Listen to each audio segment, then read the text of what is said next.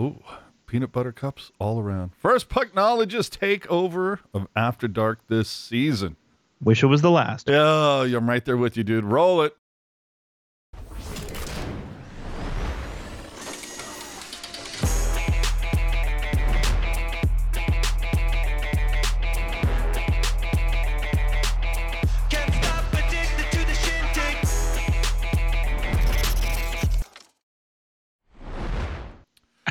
Oh boy, oh boy, oh boy.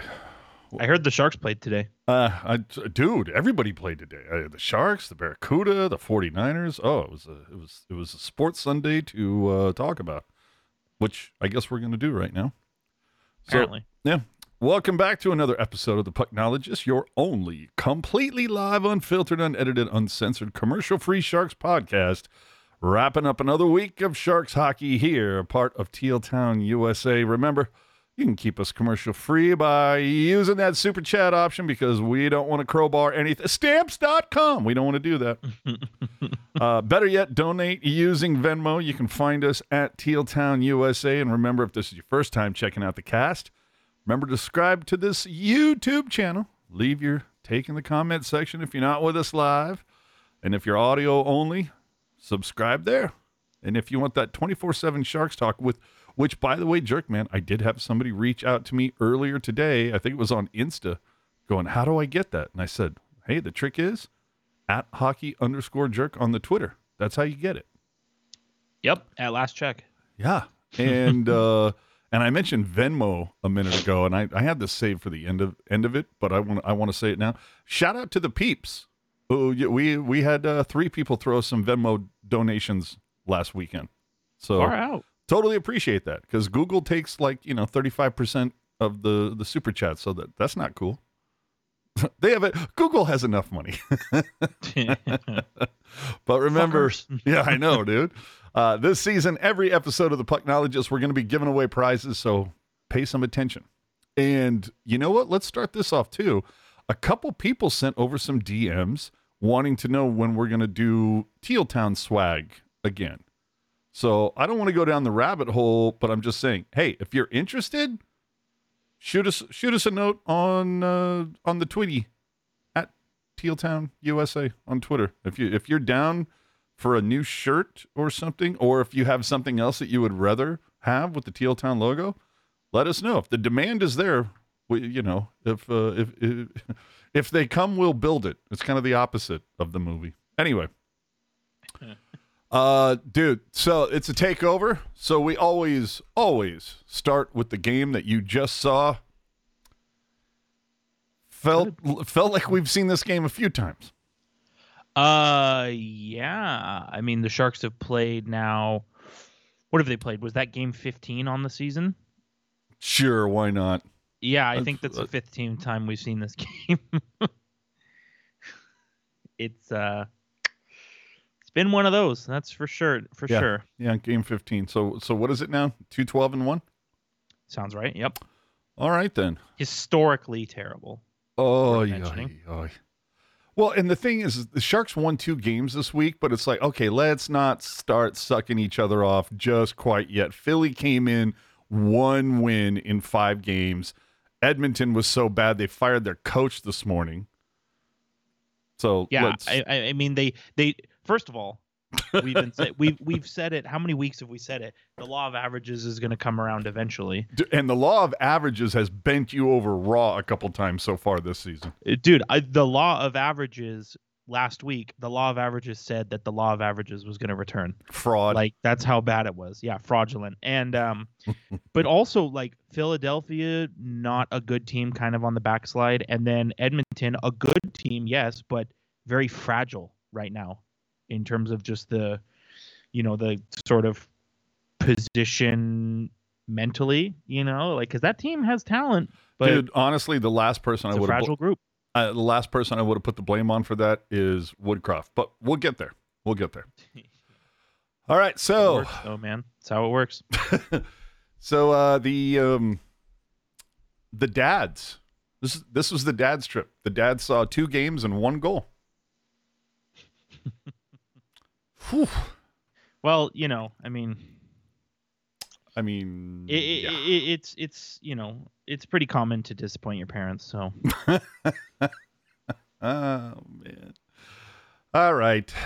I mean, this was a bit of a penalty-filled situation, and it seemed like both teams were a little hot. I think the Sharks might have been a scotch more frustrated just because they know how to read the standings. What were you expecting coming into this, especially after getting shut out for the third time in 8 games when they were in Vegas?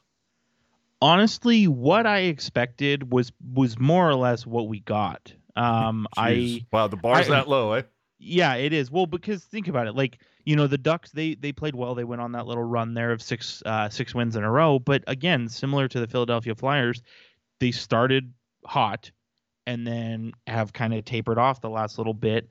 And so I had a feeling that I had a feeling that the Ducks are going to win just because that's kind of how things have been going for the Sharks this season. I had a feeling the Ducks are going to win because I've seen the Sharks play hockey this season. Right, exactly. But at the same time, just kind of looking at it, like I kind of felt that it wasn't going to be all that. I don't want to say impressive, but it wasn't going to be like a total, pumping of them either. You know what I mean? Like, yes, the score was 4-1, but I felt like for the most part, especially early on, I felt like the Sharks had kind of hung in there despite the times that they had been, cycled against and all that kind of stuff. Let me let you know. Drew in the chat pointing out 18 goals in 15 games, and let's also put a little context on that. 3 goals for the only time scored. Oh, no. That excuse me. 3 goals were also scored versus Edmonton, but so 6 of those goals out of the 15 came in 2 games. They've also been shut out 3 times. Again, dude, I've said it every week this season, and I'm going to say it again right now. Say it. We have them right where we want them. Interesting to note this. I want to say this was the 3rd time this season. Correct me if I'm wrong. Is this the 3rd time Quinn has decided to go 11-7 in the lineup? It's at least the 2nd time. I was going to say it's not the first. That's for certain. But yeah, I don't know. I mean, I guess give him props for creativity. Maybe. Well, is it creativity or lack of options? Because I was going to say desperation, maybe. Yeah, I mean, obviously your 2 biggest scorers are still on IR and Couture and Barabanov. You got Benning and McDonald still on IR. Declare dealing with something. They've been. Oh yeah, he was sick. Yeah. Okay. Yeah. Sick of losing. I mean, I don't know. Like, he missed the last 2 games with the illness, so I shudder to think what it could be. Well, and then Lindblom finally gets called back up, plays 1 game against Vegas, and then ends up getting scratched tonight. Right. Which, to me, I'm just kind of like, is it time to write this one off? The season? No, Lindblom. I was rooting for the story. We all know the backstory. Dealt with, it was cancer, right? Mm-hmm. Like, had to deal with that. Comes back out of the Flyers organization. Yes. And so, definitely another reclamation project, which Greer, I think, has proven beyond the shadow of a doubt. He loves a good comeback story. If some of them could come back, that would be great. I feel like Lindblom is not one of those at this point. Again, called up, played 1 game, gets scratched so that Quinn can go 11-7.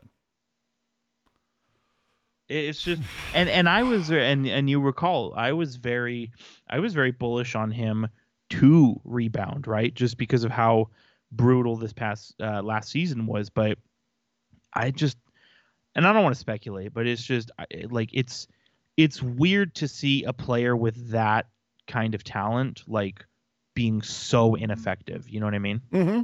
No, insanely so. This was God, what am I on now? Oh my God, who was 89? The guy that I dumped on forever? Bodker. Yeah. I'm like, is this Bodker 3.0 at this point? Yeah, it kind of feels that way, huh? Dude. Only this time around, I'm not gonna yell and scream about how the tide's going to turn. You just got to be patient. It's another guy, though, that was written on a cocktail napkin in the top 6. And it's just And not working out. and given the, given what you had guys happened, need to, if that's what you're doing, you need to find a new bar to go to. The cocktail napkin is clearly cursing you for whatever reason. Right. Whew. Let's. I saw something in the chat that made me chuckle. Oh, Jerry F. Jerry F. By the way, winner of one of our prizes. And last time I looked at the USPS tracking, it arrived. Hope you got it. But yeah, I did want to go ahead and say Jerry's comment. I did want to share something about that. Oh, okay. But he says, is it me or the Ducks Heritage 30th logo look like a parody of the Starbucks logo? I mean, a scotch. I mean, it's a circle. What are you going to do? But, dude, the eggplant and jade, chef's kiss. Love that. Chef's kiss. Just make it permanent, man. Absolutely, I agree with that. Did want to say, you mentioned Jerry. We did get a follow-up. We did get a follow-up email from Jerry regarding his victory in the contest last week. Wanted to let us know that the jersey is awesome and his son absolutely loves it. What did he think about the drink coaster? There's no comment about the drink coaster. There you go. Maybe that one's for Dad. But as I said, it's always an extra special feeling when you can do something nice for the youth. So, very happy that your son likes it, Jerry. Absolutely. Ian pointing out that Quinn has done a ton this year when it comes to the 7 and 11 deployment. I didn't think it was that many, but it wouldn't surprise me. I felt like tonight was 3. Maybe it was 4. I don't think it's been too much. But here's the thing, though. But they do have 8 defensemen up right now. Well, while Shimmick is with the CUDA. Well, that 8 healthy defensemen, worth mentioning. Right? If you factor in... Oh, dude, we haven't even mentioned Benning. Benning, McDonald, Shimmick. Even though Shimmick is with the Barracuda, he's making NHL dollars. But, yeah, it's... I mean, here's my take on the whole thing is, like, man, a lot of these games have, like, blended together. Like, it's really kind of... It's tough to see any kind of patterns established at all just because it feels like the Sharks go down 1-0 and it's like, well, okay, loss. Write it down. You're a betting man. Yeah, here and there. To a certain thing. Is there a bet that you can make that the Sharks will score more than 1 goal? Because I figure take the under, hammer it every time. Yeah, they can. So I know most betting sites, they will allow you to do a team total.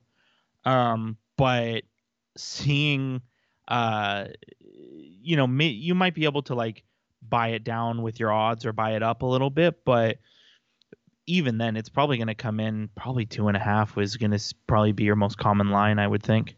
Oof. Which, I mean, still hammering the under. Like there are worse bets to make. I'll take it. All right, we got to get into this game. Vetrano scores 2 in the first period. Cunnin scoring in between that. I mean, dude, the first one, Vetrano, it's a tip in. You can't blame that on Blackwood. It's immediately 1-0.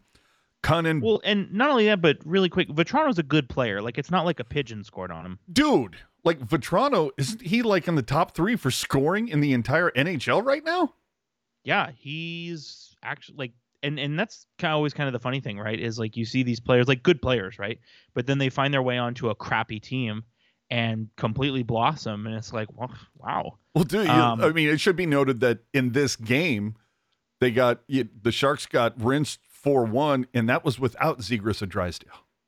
Yeah, and Vetrano, he's 11 goals on the season now. He's tied for 3rd in the whole NHL.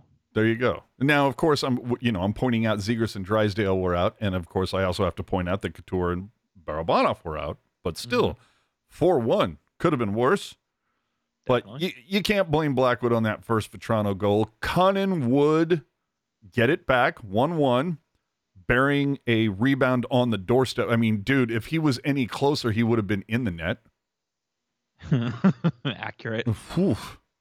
But then a Vetrano power play blast with a partial Vlasic screen gives the Ducks back a lead that they would never relinquish. The one that really stands out for me tonight, though, dude, Granlund completely flubbing that breakaway. That's another guy where I'm like, can we cut the cord on this one too? Yeah, and specifically with Granlund, I find it just so unfortunate because there was a lot of negative dialogue around Granlund, and rightfully so. Like last season, he was just okay, I would say, on Nashville, and then he got traded to Pittsburgh and was not at all as advertised, right? And Not I was whatsoever. kind of thinking, just because like he is a good player, I was kind of thinking, okay, perfect opportunity to rebound, get yourself traded to a good team, right? And it's not been that. It's actually been quite worse, which is unfortunate because, like I said, he is a good player and he's consistently put up very good numbers. And I do wonder if this is a case where it's like, yeah, you're on a shitty team, and so you're just going to have shitty numbers, But Felt as like we he talked had about, an entirely shitty night tonight. right, and that's the thing is like we talked about last week with Hoffman, it's like if your goal is to play well enough to get traded to a good team, you're not really delivering Yeah, on that you goal. suck at this. Yeah. All right, so McTavish then would, bury a quick power play pass, 3-1. Then Gudis with a pop fly. Mark Edward Vlasic's laughable credit card vertical trying to block it. I mean, dude, that was up there with the stanchion goal against Vancouver. I mean, how many times has that ever happened? And Yeah. that's almost up there with like Owen Nolan versus St. Louis in 2000. Who was that? Who was the guy? God, Roman Turek? Yeah, Turek. It's just one of those goofy things. Like the only thing, if you can take something positive out of that pop fly goal, it didn't happen in the playoffs. Right. But it's I saw a handful of people on Twitter kind of saying like almost kind of being like, oh, this is like criticizing the Sharks for allowing that goal. And my whole thing is like, how can you can't defend against something like that? It's just like a goofy accident. You know what I mean? Absolutely. But accident's going to happen when you're this bad, I suppose. They say you make your own luck, blah, blah, blah. But again, I mean, dude, Vetrano just absolutely loves playing against San Jose. 14 points in 15 games. Who doesn't? Right? But just more of the same from Sharks losses. But the one thing you can, I guess, another positive you can try to take from this is that we are starting to see them, at least since Mike Greer threw down the gauntlet last Monday, we are seeing the guys stand up for each other a lot more. We're definitely seeing anybody starts to breathe in the wrong direction in the goal crease. We're seeing Sharks get a little, diaper rash edgy. Well, and even though the Sharks, like, they've continued to lose, right? But I feel like since that tongue lashing from Greer, there has been more compete. Yes. There's been more give a damn, I guess. But doesn't that make you wonder, like, why did it have to come from Greer? Like, why did your give a damn increase from that and not from something Quinn said? You know what I mean? Which I think goes back to, the point. Was it Mark Purdy who made the point a couple weeks ago? Purdy! Yeah, we love Purdy. Was it he who made the point where it was like, yep. Firing Quinn because the Sharks suck doesn't really make sense, but firing him because the Sharks won't listen to him, that makes sense. True. Yeah. If you lose the room, you're kind of done. But it doesn't matter. I think you said last week, like Scotty Bowman is not going to connect with these guys. Dude, they could have Connect 4 out there in the game room and still not connecting. Let's hit a couple super chats here. Jerry F., the man, the myth. Thanks for helping all of us Sharks fans get through this season with the awesome coverage. Also, congrats to Ruzanowski for the Hall of Fame, which we will get into pretty soon. And John, shout out. Hold on, what is this? Fry, look on Vlasic sprawled out after that goal. What am I missing on that? Am I not reading that correctly? My interpretation is probably just the look Vlasic had after a win in, probably just the kind of dejected sort of look that it happened.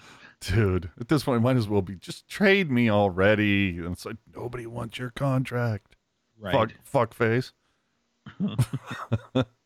So that's, I mean, again, the notables from this, again, the Sharks going with 7D after Lindbaum plays a singular game. He ends up getting scratched. You're just like, Jesus, what the hell? Makes me wonder what is going on with DeClaire. Like, why can't he get back out there? Of note, dude, it takes a lot, an awful lot to offend me. And I'm not saying that this comment offended me, but we do live in a world now where people get offended by colors. So tonight in the first intermission, when they went to Jason Demers, Tara Sloan throws to Demers talking about, I believe it was the second, it was that Vetrano power play blast that went top shelf, and Jason Demers said top shelf, not where grandma hides the cookies. He said top shelf, where daddy keeps the nudie mags. All right. I'm like, well, that's certainly a choice of words. Yeah, I mean, I don't know that I would say that on a public broadcast, but objectively as a comment, I don't think it's that big of a deal. I don't think it's that big of a deal, but I swear to God, dude, there's a Karen somewhere looking to be offended that's going to write a letter. I'm just saying. To get back to John's comment, he says, Friday's game, AJ, when he was laying on the ice after. I'm going to be completely honest with you. I was at the beach celebrating my wedding anniversary on Friday, so only saw a couple of quick clips, but I'll go back and look at that. So there you go. The other thing, of course, being is, it's a 4-1 loss, and the Sharks were able to kill, well, at least 3 out of the 5 penalties that they took. There's that. One of the rare games that they didn't own the circle, 56-43 in that regard. But of course, I don't think there's been a game this season where the Sharks have outshot their opposition. And in fact, that is something I believe we've talked about, but finally pre-post talked about it. This could be record-setting shots on goal against, given up the way this season is going so far. We'll have to run the numbers. I know you. What do you got there? Numbers? I know you love tracking the trajectory.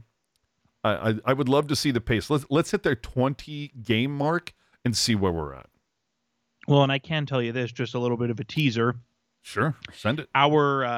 Our question for tonight's giveaway had to do with shots allowed. That's right. And I'm not going to tell you now. You got to wait till the end to find out. But we have a winner. What I can say is that all 4 games this week, the shots allowed were excessive? significantly higher. And when I say significantly, shots allowed were double shots for in 3 of these 4 games. And in one of the 4 games, it was almost double. You know what? Next, okay. Write this one down. One of the questions is going to be the next time we have to do 4 games, because this coming week is very light. It's just 2. The next time we have the 4-game run, we're going to have to do shots on goal differential. That's going to be fun. Oh, look at John coming back in the super chat. Thank you, sir. Happy anniversary. Thank you so much, John. I appreciate that. Sherry! Shots on goal differential. That would take like either some sort of, like kind of F it, we'll see what happens mentality, or you would have to be like, look at all the games and be super methodical about it. Like there's not really a middle ground. Like you. Right. Very much.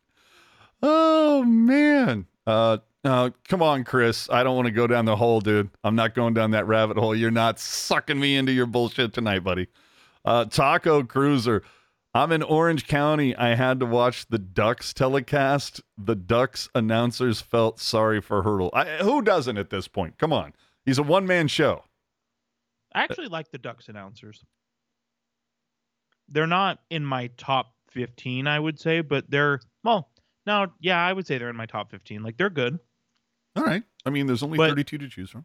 Well, but you also need to consider that, the bottom half of my ranking. Like, there's probably that many shitty broadcasters out there. So Is the Boston Crew your 32nd?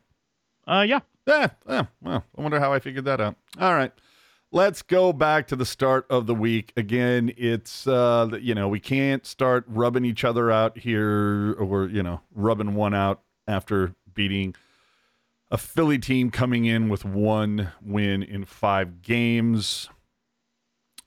But this was another one where Declare buries a LeBanc pass very early in the first. You get Eklund on the power play, and it's the first 2-goal lead of the season. You thought Twitter was going to close.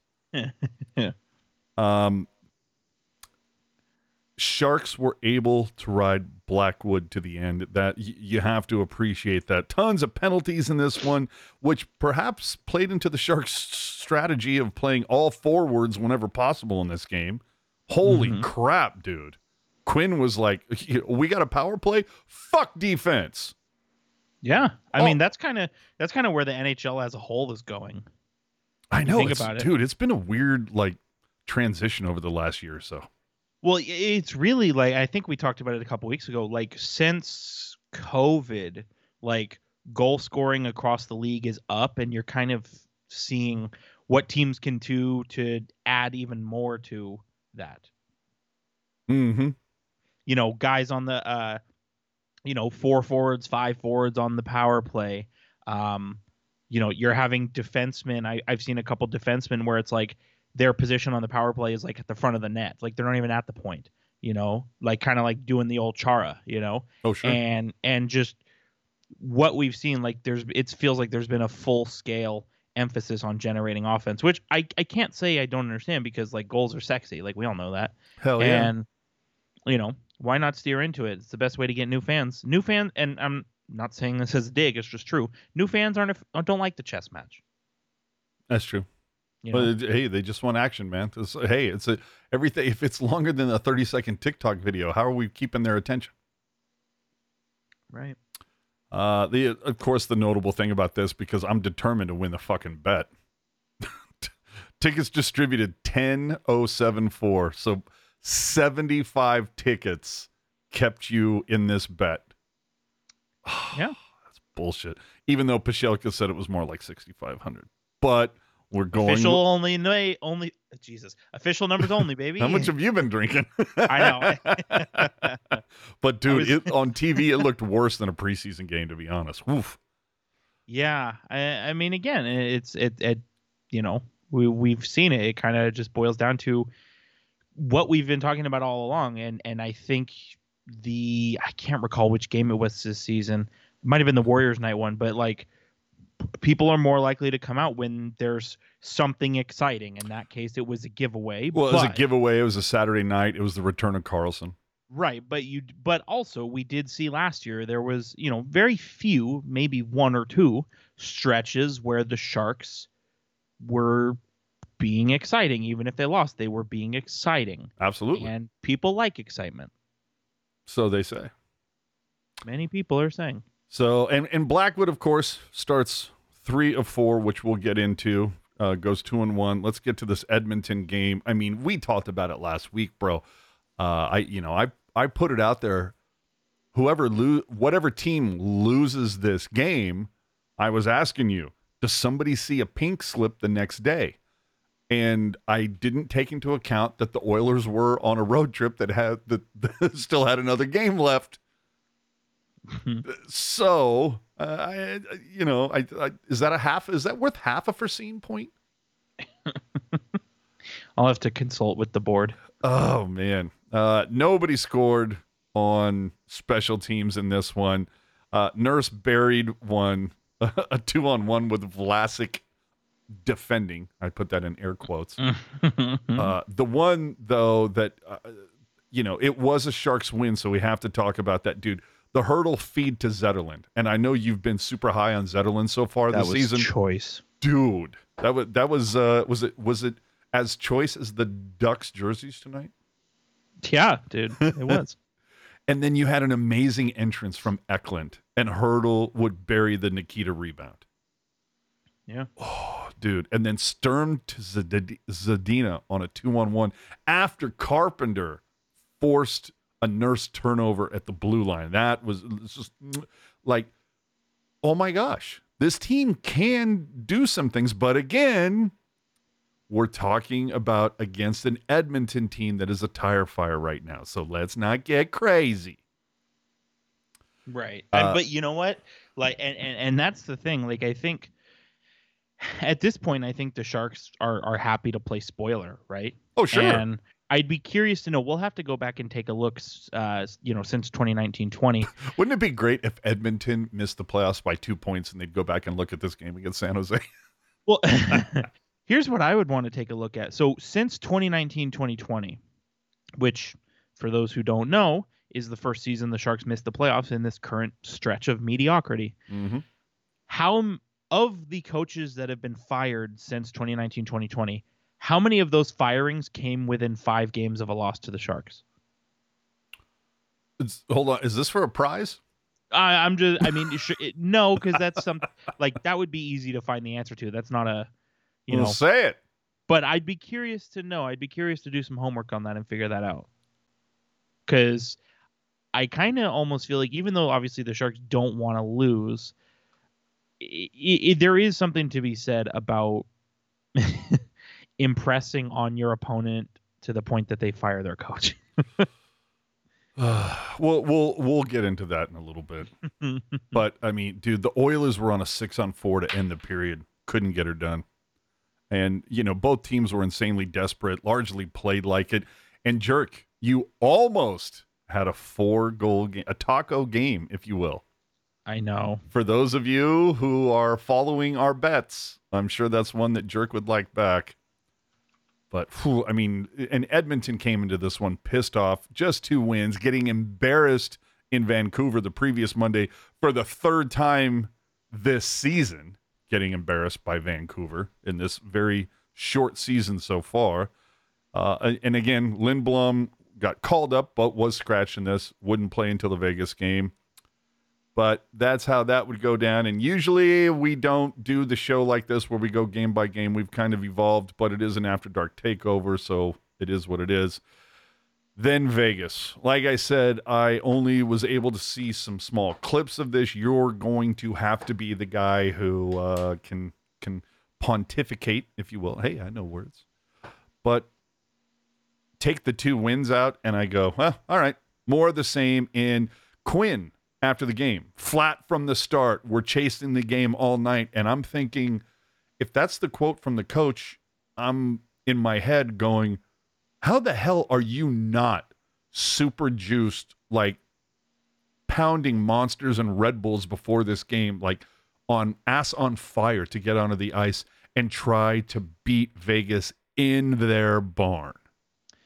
Especially with how important, the Sharks and their brand have made, making Vegas look to be an enemy. And I as somebody who lives on behind Vegas lines, Vegas fans, the organization, like they literally don't care about the Sharks at all. Well, why would you at this point? They're not a threat. And then, and it was, what game was it? It might have been the game last, I don't remember which game it was, but we talked about it last week, where still all this time later, it's like, well, Game 7, and it's like, okay, like, come on. Like, I love Game 7, but move on.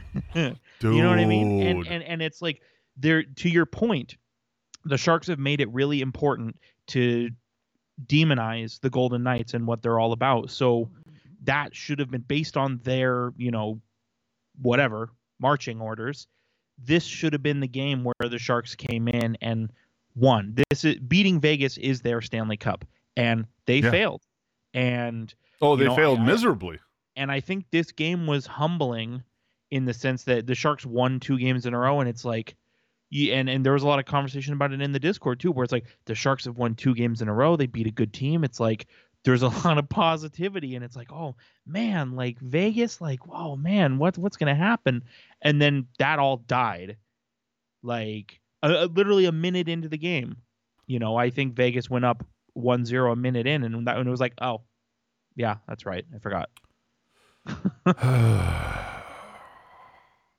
Yeah, it was Petro exactly 1 minute in. And also, just something to chew on. Why are you allowing... Why? Admittedly, Alex Pietrangelo is a good defenseman, so I'm not trying to say that he isn't, but why is a defenseman scoring a wraparound goal? Dude, hold on. We do have to put up the counter, to be honest. Okay, fair. Have to throw it up. Wank alert! 0 days since someone mentioned game fucking 7. All right. Did somebody say game 7? Yeah, we had to reset the counter.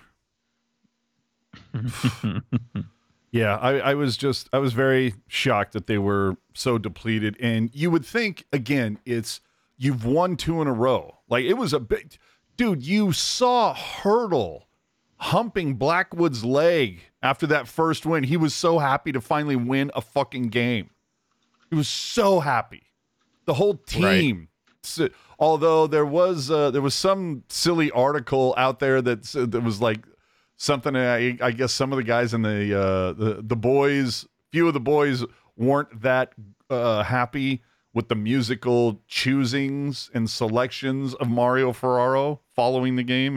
His winter music not the most popular, but either way, boys were juiced. They win a second game, then you're going in to Vegas. And I understand 3 and 4 nights you're traveling, but to be flat from the start, I would have figured these guys would have been a little ass on fire again. Got the IV pumping in Red Bull, Monster, whatever. Let's roll, let's rock, let's get her done. And they get hammered 5-0. And the thing is, I'm not even really shocked or concerned that the Sharks lost. Like, we know what's going to happen, but to lose in this way, right? Mm-hmm. Like, to your point, with coming off the high of winning, getting your first win of the season and winning 2 games in a row, and you're playing your Stanley Cup champion, right? All right. Like, to do nothing, You know what probably would have juiced them up? They should have listened to Ken over at Sin Bin. That would have pissed me off enough. We love you, Ken. We're just fucking with you. But this is another game where I'm going, fucking, when is Granlund going to get scratched? Like, are you telling me Bordelot is not a better option than Granlund or Carpenter? Well, dude, how many weeks have I been saying, why not play the young guys? It can't get any worse. Yeah. Dude, that's what I'm saying. And like Sturm, he's regressed to what he is. He's regressed a little bit. Here's the thing. Down the line for the centers, Granlund, Sturm, Carpenter. Did you know that Sturm has played 14 games? He has 1 point. Carpenter and Granlund, both 7 games, and this is before tonight, each have a point. So in 28 games, they have 3 points among them. At least Sturm has been a beast in the circle. When you need a defensive zone face-off that is huge, Sturm will get it done. That's the one glowing thing you can say about it. So I just go back to Carpenter and Granlund, and I go, how the hell is Bordelot, who, by the way, had a goal and an assist earlier today, how is he not a better option? Right. And I think the thing with Sturm is, like, anybody who thought he was going to do this year what he did last year is you got it wrong. And you talk about wanting to do this year what you did last year. Let's talk to Timo fucking Meyer. Right. And he is doing more of what he was expected to do and more of what he's good for. And the thing is, people are going to point to last year and say, oh my God, Sturm suck. He's not doing what he did last year. This is terrible. But I think what those people need to realize and remember is, like, hey, like, Sturm, and I hate the expression regression to the mean because it's such an oxymoron, but sure. Sturm has regressed to what he's supposed to be, and that has value. You know what I mean? Yeah. If you could, like, to your point, if you could slide Sturm down to that 4th line center position and then where he should be. Right, and then get more quality guys between him and Hurdle, that's where you're going to see your improvement. Well, you look at the lines, the top 6 tonight. Eklund, Hurdle, Zetterlund. I have no problem with that. Zero problems with that whatsoever. Zadina, Granlund, Cunnin is your second line. And remember, 2/3 of that line should be on the third line. I would say that entire line should be gone and replaced with Barabanov, Couture, and Duclair. Fair. That's fair. I'll give you that. Though I think, Zadina with better line mates, I think is a completely different player. Sure. And I'll give you that as well. They've yet to figure that out. Well, who do you put him with? Couture and Duclair, but you can't, right? Right? Can't. That's what I'm saying. And how long did it take? How many weeks of bitching of us saying load up the top fucking line until they finally did it this week, where we're like, why is Hurdle not with Eklund? Well, and to your point, would you care to take a stab at who the top 3 in scoring are for the Sharks? Oh, gee, I fucking wonder. Right. It is those 3. Duclair is also tied. Duclair is tied with Eklund. But the thing is, like, Brunn still tied for top scoring and defensive? Yes. Oh my God. Granted, he's also tied. Here's the other thing. This one is even going to drive you even more insane. So Thrun has been in the AHL for 4 weeks now, and he's tied for the team lead in scoring. He's tied with a guy who's injured, which means the healthy players have not stepped up. Christ almighty, dude. And here's the thing. Like, when you go on HockeyDB and you look at the stats, like, yes, like, you can, stats tell you a lot, but normally when it comes to looking at what a team is all about, I usually caution against looking at stats just because there's so much nuance. Mm-hmm. But with the case of the Sharks, looking at their stats, just in terms of points, right, you kind of learn everything you need to know about the Sharks just by looking at the stat sheet. This is one of the few times where that works that way. But your top 5 for scoring is Hurdle, Zetterlund, Duclair, Eklund, and Zadina. I don't think it's a coincidence that those are the 5 forwards who have been the most impressive this season either. What a shock. And it's weird. Who could have predicted that? Who saw that? Not us. Ian saying, and I get it, and like I don't know the sarcasm level behind this. Carpenter isn't there to score goals. He's there to fill in the bottom 6 so other guys can play up the lineup. No, I get that. But I just go back to the idea of, like, Bordeleau's healthy. I'm just thinking, I think I'd give Bordeleau a look. We do have some quotes coming in. That's my bad. Fucking Eric being cool enough to, like, add some shit in here, and I didn't even get to it. So let's before we get into our takeaways for the week, let's visit the Anaheim game one more time. Hurdle on the Gudis goal. There's a lot of bad bounces. That was a killer goal. Sometimes goals come like that. But if you don't shoot, you never know. We have to shoot pucks so we can get more bounces. I mean, that's the whole thing. You can't complain about a pop fly goal when you've been routinely and roundly outshot every single game this season. Well, not only that, but that goal was not a skill play, right? No. So you can't defend against that. Like, it's a thing that just happens. Well, especially if you're Vlasic, you can't defend against it. Oof. And then Quinn on if the Sharks almost have to laugh about the Gudis goal, considering the way the season has gone, kind of the way the things have gone, right? I think even if you're number 1 in the league, you have to laugh at that goal. Oh, because, dude. like I said, it's so random and goofy. Like, dude, if oh, wait a minute, San Jose is the worst team in the league. I was about to say, who's the worst team in the league? Oh, that's right, it's San Jose. So who's the best team right now? Is it Vegas or is somebody else just a scotch above? I believe at last check it was Boston, but that might have changed with Vegas's win against the San Jose. Yeah, it is Vegas. Boston's 1 point behind. Okay, so say the Sharks scored that goal against Vegas. everybody's going to laugh at that. But let's be honest, it would probably be the only goal that the Sharks would score against Vegas. Like, So that's what it would take. Right. Well, and let me tell you this too. So a few seasons ago, the Sharks, they were playing Vancouver and they scored a goal extremely similar to that way against the Canucks. And, after the goal was scored, nobody was saying, "Oh man, what a play. What a what a snipe." No, it was just like, "Oh, that was fucking weird." Yeah, All that was some whatever. fluky bullshit. Even when you're on the positive side of those moments, it's kind of like, "Wow, that was so weird that happened." Okay, anyway. Yeah, like jot that down. Didn't have that on the bingo card. Right. Like nobody cares or nobody should care. You know what I mean? So let's get back to something we mentioned earlier on. Greer. Get it back. Yeah. Greer came with the tongue lashing last Monday, talked with the media, shared some details of the meeting with the players and the coaches, mostly about everyone is being evaluated, where their compete levels are. And I will say tonight, LeBank's compete level, not where I want to see it. But hey, he's only here for the rest of the season anyway, so who cares, right? But being too easy to play against.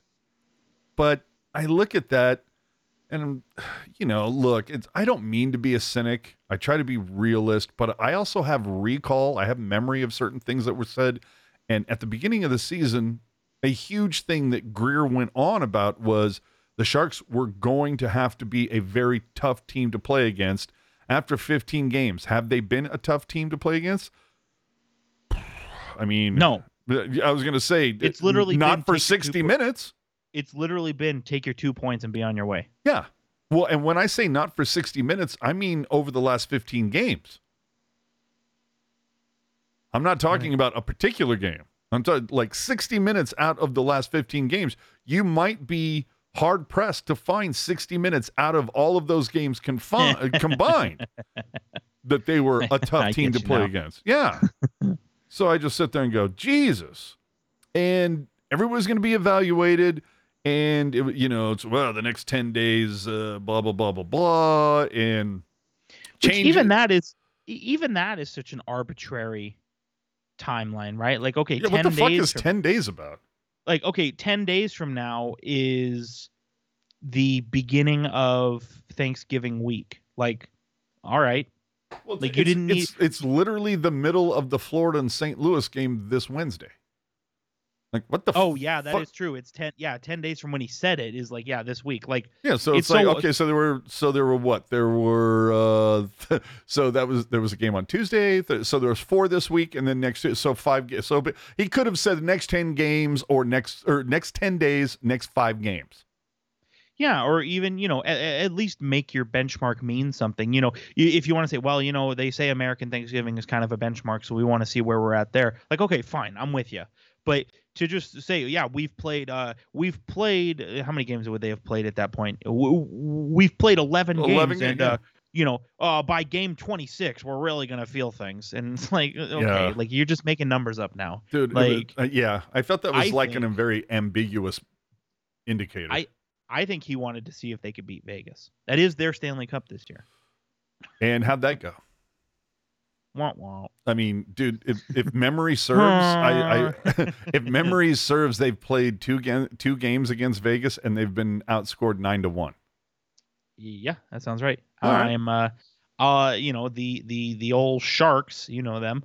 They're going to be back here in Vegas, February 19th, which is a week and 2 days before my birthday. So, hey now, if I'm there, I don't want to be embarrassed. Nice. Oh, Chris trying to invoke the Ring movie. 10 days or a little girl with long hair crawls out of the well and petrifies you. So, sure. Yeah, I guess, I don't know. Do we have to, is that going to be the opening next week? It'll just be a phone ringing and then you hear just 10 days. It could be fun. Well, it's like, but okay, I hope I didn't spoil the Ring for a lot of people right there.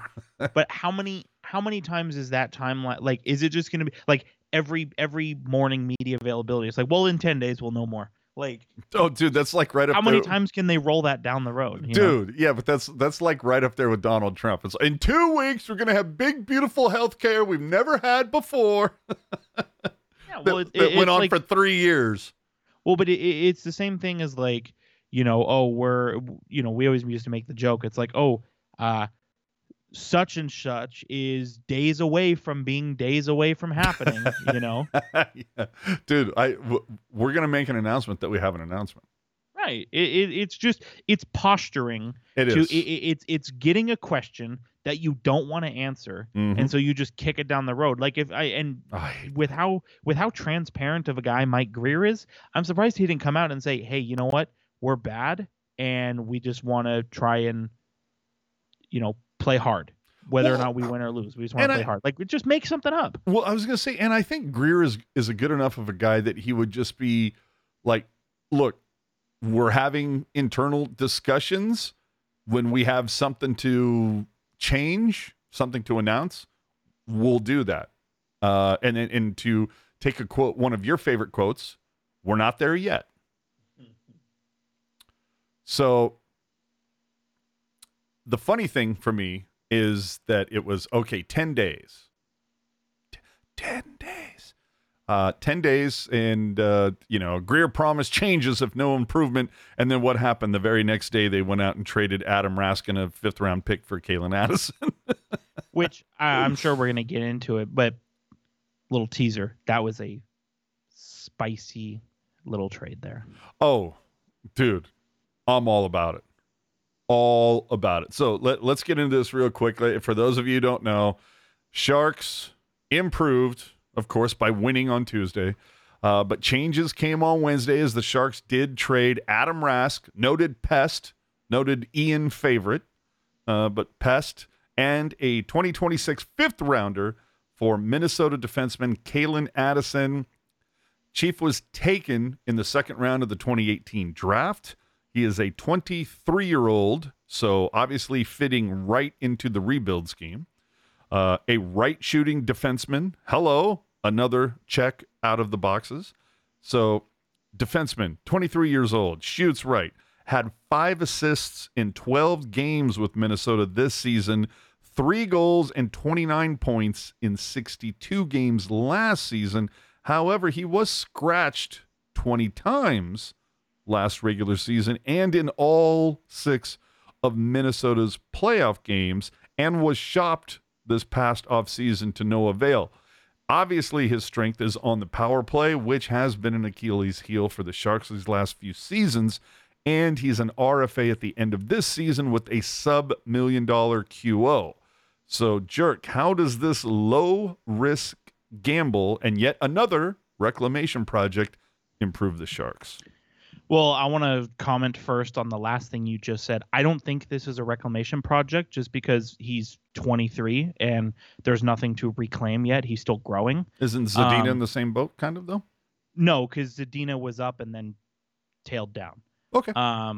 So with Kalen Addison, and you mentioned the point, he is a, kind of a power play specialist, right? He's more of the, gonna put the puck onto the stick of your forwards and shoot first, defend later.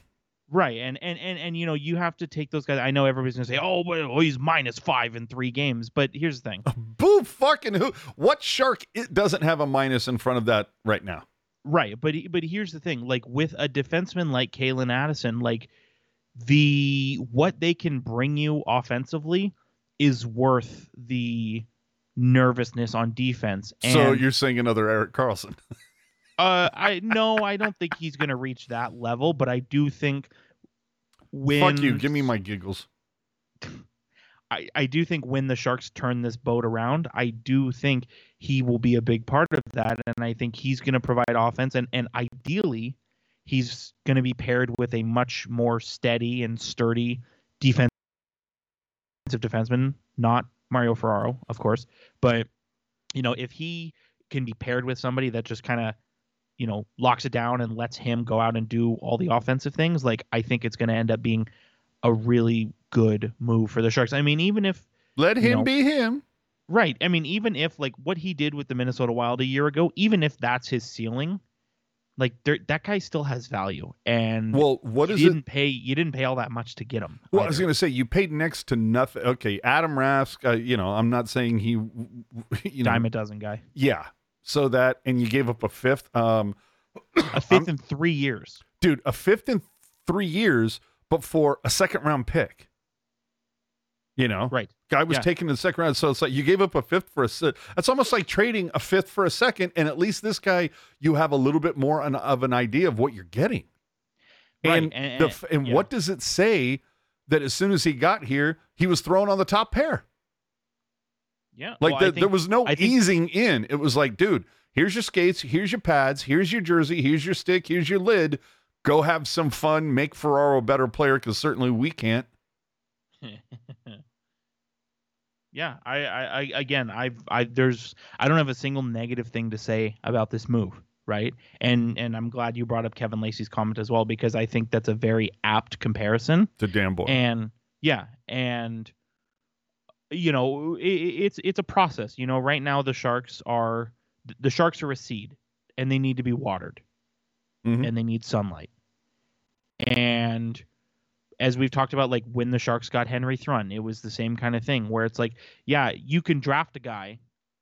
Keep in mind, draft a guy 3 years from now and hope that he is Addison in another 3 years, so 6 total, or you can just get the guy now. That's what I'm saying. And how do you feel? Okay, this is just me going off script, right? He's shooting. I'm shooting. I'm going to shoot my shot here, dude. A year from now. Yes. How do you feel starting next season, your top pair, Addison and Thrun? I'm down for that. I was going to say, I don't have any problem if they do that this Tuesday. Yeah, if they rolled that out on Tuesday, I'd be fine with it. Yeah. Zero issues. Holy crap. Would you say no qualms? No qualms. No qualms. No, what's the line from the Johnny Depp pirate movie? No quarter, no something. Okay, I feel like we've gone down the wrong looking glass. So I know I brought up firings last week, but honestly, what would be the point of firing David Quinn right now, during what is an obvious throwaway season? We are in year 2 of at least 3 years of a rebuild that at least the Sharks are admitting to. We started this a couple seasons earlier, but I think we've mentioned this earlier, but this is year 2 of 3 of a transition. Call it a rebuild, fine, whatever. I mean, just go and look at Cap Friendly. When all the deals end, you'll know what I'm saying, of course, with the exception of Hurdle and Couture. But just about everybody is done after next season. So what happens after next season? I mean, dude, the Burns buyout is done. You're going to have Jones's retained salary cut in half. You're going to, I mean, let's be honest, dude, and we'll get to this in a second. You're going to be rid of Kakkonen because they're going to have to move on to somebody else. Yeah, it's really unfortunate because I actually like Kakkonen, but it's clear that Blackwood is the guy. There you go. So I'm just like, this is clearly a transition. And again, Couture and Barabanov still out, so next man up, and not a lot of people making that step up. But let's be brutally honest. Couture and Barbie come back, and we've already mentioned what we would set the lines at upon their return. Is it going to be enough for them to score 4 goals in 7 games? Just so you win one of the bets. Right. No? I'm really nervous. Like, I feel like Couture is like the one defensive forward that might be able to go out there and set an example for some of the other guys. Right, but I'm just like, I'm so nervous to like definitively say, yes, this will happen, no, this will not happen, because like the Sharks are just well, they keep beating your law of averages into the ground, so that's what I'm saying. Like, this is a historically bad season for the Sharks, right? And like, I don't even know what to expect. Do you have Kakkonen on a fantasy team? No, Kevin does. But and the thing is, like, we always say it, right? Where it's like, we think we've seen everything and nothing can surprise us at this point. And then guess what? It happens, right? Sure. And I don't know. I don't feel know. I feel like the end of the season is going to be it's going to be a lot of fun to pay attention to what the Sharks do this coming off season because you have so many. You have like half the squad as FAs. What's it? Good. LeBanc. No way in hell he is wearing teal a year from now. Dude, if he signs an extension with the Sharks, It's just not even happening. Dude, I'll tell you this right now. It's agree not or happening. Disagree. No, but just hold on. Humor me. Agree or disagree. If LeBanc signs an extension with the Sharks, we'll do this podcast 7 days a week. Oh, abso-fucking-lutely. 2 hours a show. Yeah. Oh, dude. But LeBanc off. Mike Hoffman. I mean, if he's not gone before the end of the season. Dude, if he's not gone before 2024, like, let's be real. Yeah. Declare. 50-50, I still say. Yeah, that one I'll give you 50-50. Duclair can be part of the solution if he wants to be. Yeah, but I look at his age, if anything, and I look at his deal, $3 million left on this season. He's only 28. I just go, oh man, if he can just find a stretch between January and February, make himself valuable enough to get back, I don't know, a third? Something? No. God. Well, he would be worth more than that. I would hope so. I mean, dude, if Goodrow can get you a first, but I'm saying. I'm telling you, dude, the Tampa Bay Lightning will the Tampa Bay Lightning would rue fork the day. over. They would fork over big assets for him and then sign him to a cheap deal and win another Stanley Cup. Like, all right. Duclair is a very good player, and whether it's the Sharks or whether it's another team, like, he is going to bring that team so much value. All right, and I'm fine with that. I just want him to bring Sharks value at the trade deadline. Right. I'm not saying he's not part of the solution. I don't think he's a problem. Definitely 50-50. Yeah. Cunnin, you know, I hope they walk away from him. Yeah. I'm like, it's like, dude, tell me I'm wrong, and maybe I'm reading the tea leaves incorrectly, or I'm just, I mean, look, most people, especially my wife, will tell you I'm an idiot, but I look at Cunnin and I just go, like, is this not VL 3.0? Like, it just, man. I mean, it feels like another VL Gadjevic. Like, he might have like a little less fighting ability and have a little more offensive ability. Yes, correct. But there you go. Well, do you remember last season? I've tried to flush it. And granted, he did have a goal tonight, which good for him. But here's the thing. Do you remember last season when there was that stretch where, before he got injured, where Cunnin wasn't taking penalties and he actually looked good? And then it was about 20 minutes. Right. But then look at what's happening this season. He's already up to 27 penalty minutes in 15 games. Fuck's sakes, bro. Like, over the course of an 82 game season, that's 148 penalty minutes, which is it's whatever your thoughts are on Luke Cunnin, 148 penalty minutes is far too high in today's NHL for a guy who is supposed to play in your top 9 and score goals. Thank you. Then, so I think, and again, you know what? Okay, keep spinning a yarn about Cunnin. I'll be back.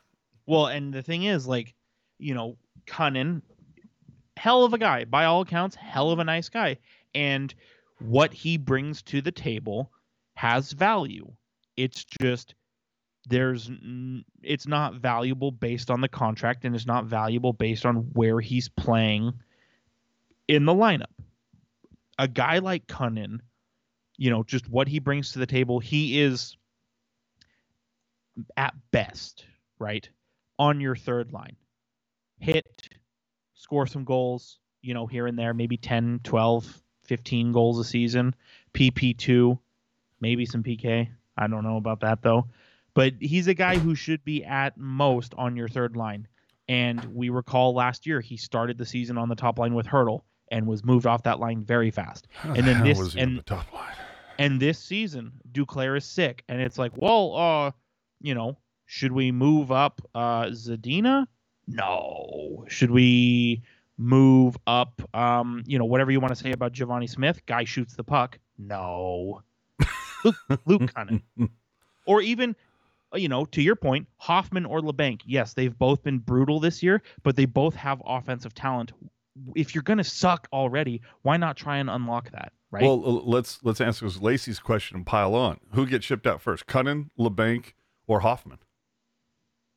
And now when we say shipped out, like that includes trades, waivers. Right. Who among that group? I mean, I think I'll tell you this, and it's a very the same methodical side of a three-headed coin.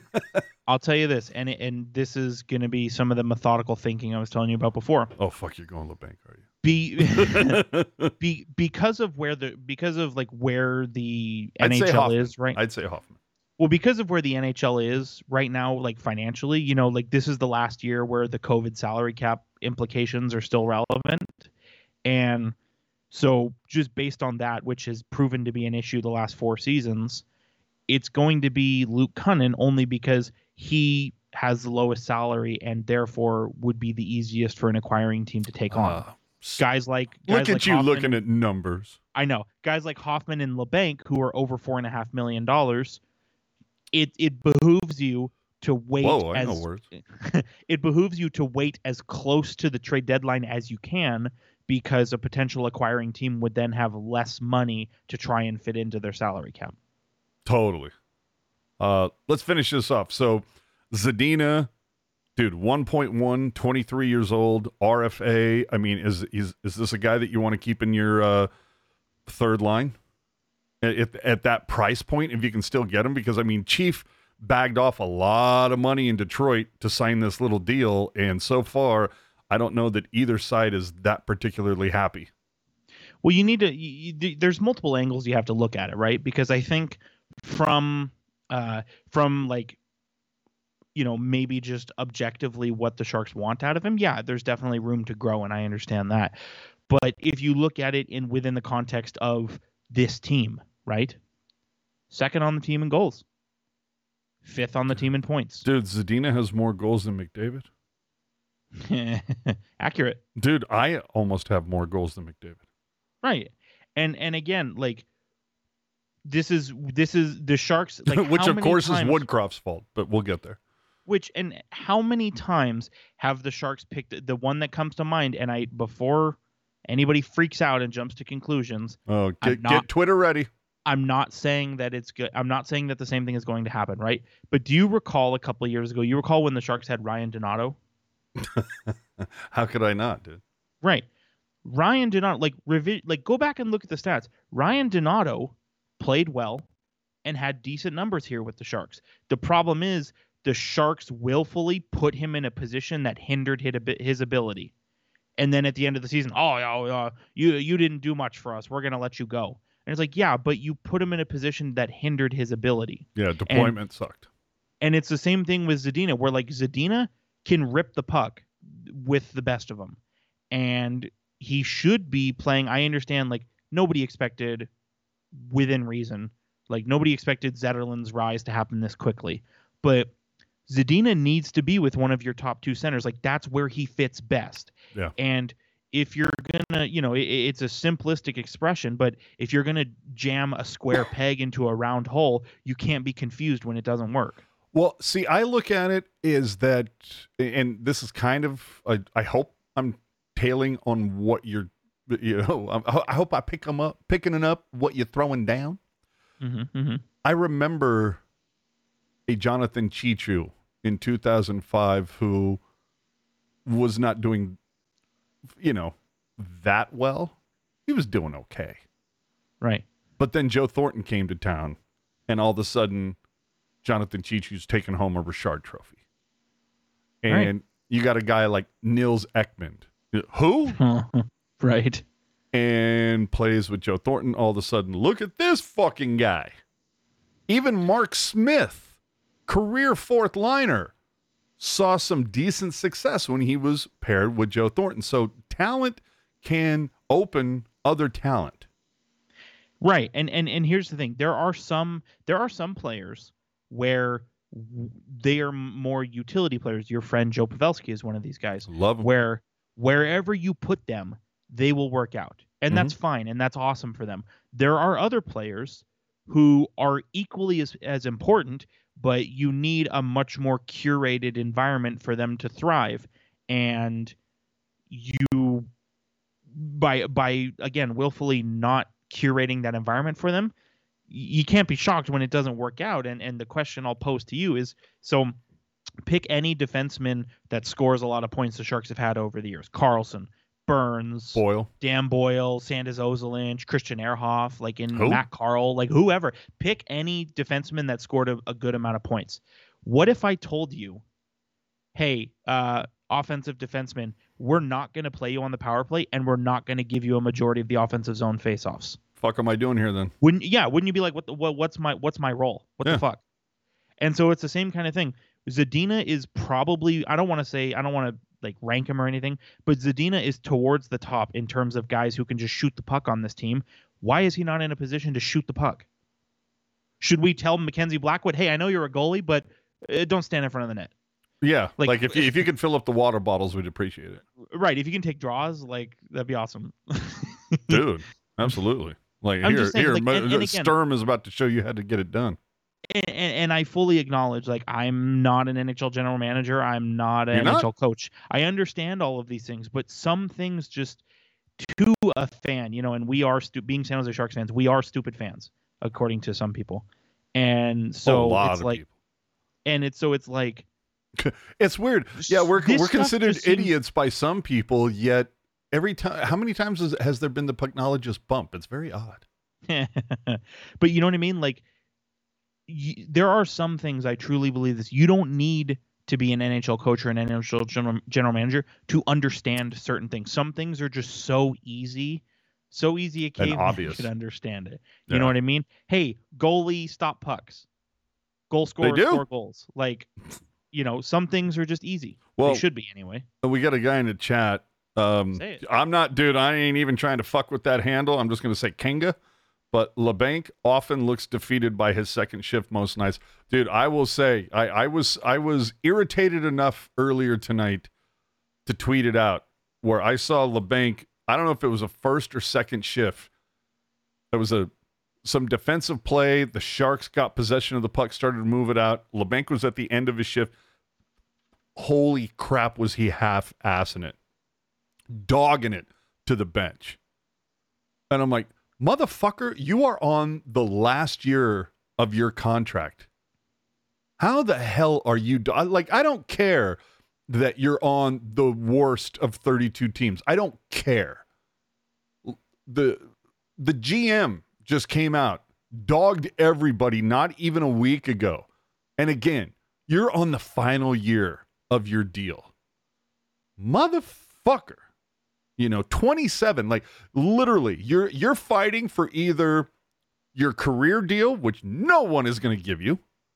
You are desperately hunting for a bridge deal. A 2-year show me deal is what you are desperate for. And you're going to fucking dog it.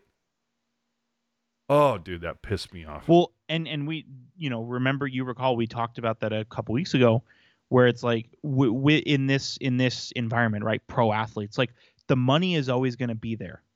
Always. The money will always be there. But it's not all the time that the job security will be there. Hey, now. You're fighting for your life right now. Your boss came into your office and said, AJ, if you don't get me this report by 5 p.m., we're going to have to let you go. And you're like, is it a TPS, fuck that report. A TPS report? Right. It's like, again, like, to your point, like, I know people talk a lot about, contract year, but like, to your point, you're 27, you just got married, you just had a baby, like, your livelihood is on the line. Yeah, dude. Dude, you are a year away from signing pucks at conventions. Dude, LeBanc is going to be on Neftahimic in the KHL in a year if he doesn't start scoring some goals. Dude, that's what I mean. Well, we got to get through the rest of this RFA list. I know we went down the fucking hole with Zadina. You got Carpenter at 32. I mean, that's the depth guy. I don't sweat that one all that much. No, I'm not sweating it at all. And didn't they pick him up off waivers or something? No, when he was originally on the Sharks, he left the like team via no. waivers. Why is he here right now? I thought it was like a Ryan Carpenter? yeah. I thought it was like wasn't it like a waiver pickup or something? No. How the hell did he? They signed him in the offseason on purpose. Yeah, I Okay. think again Ryan Carpenter, like he brings value in the right role. It's Oh, similar I get what you're saying. Yeah, he's the the guy you want in the room. He's the yeah, culture and blah blah. yeah, blah, he'll blah, play blah. he'll play on the fourth line, or he'll be your scratch forward, every night. It's not But no, I mean, uh, but let's be honest.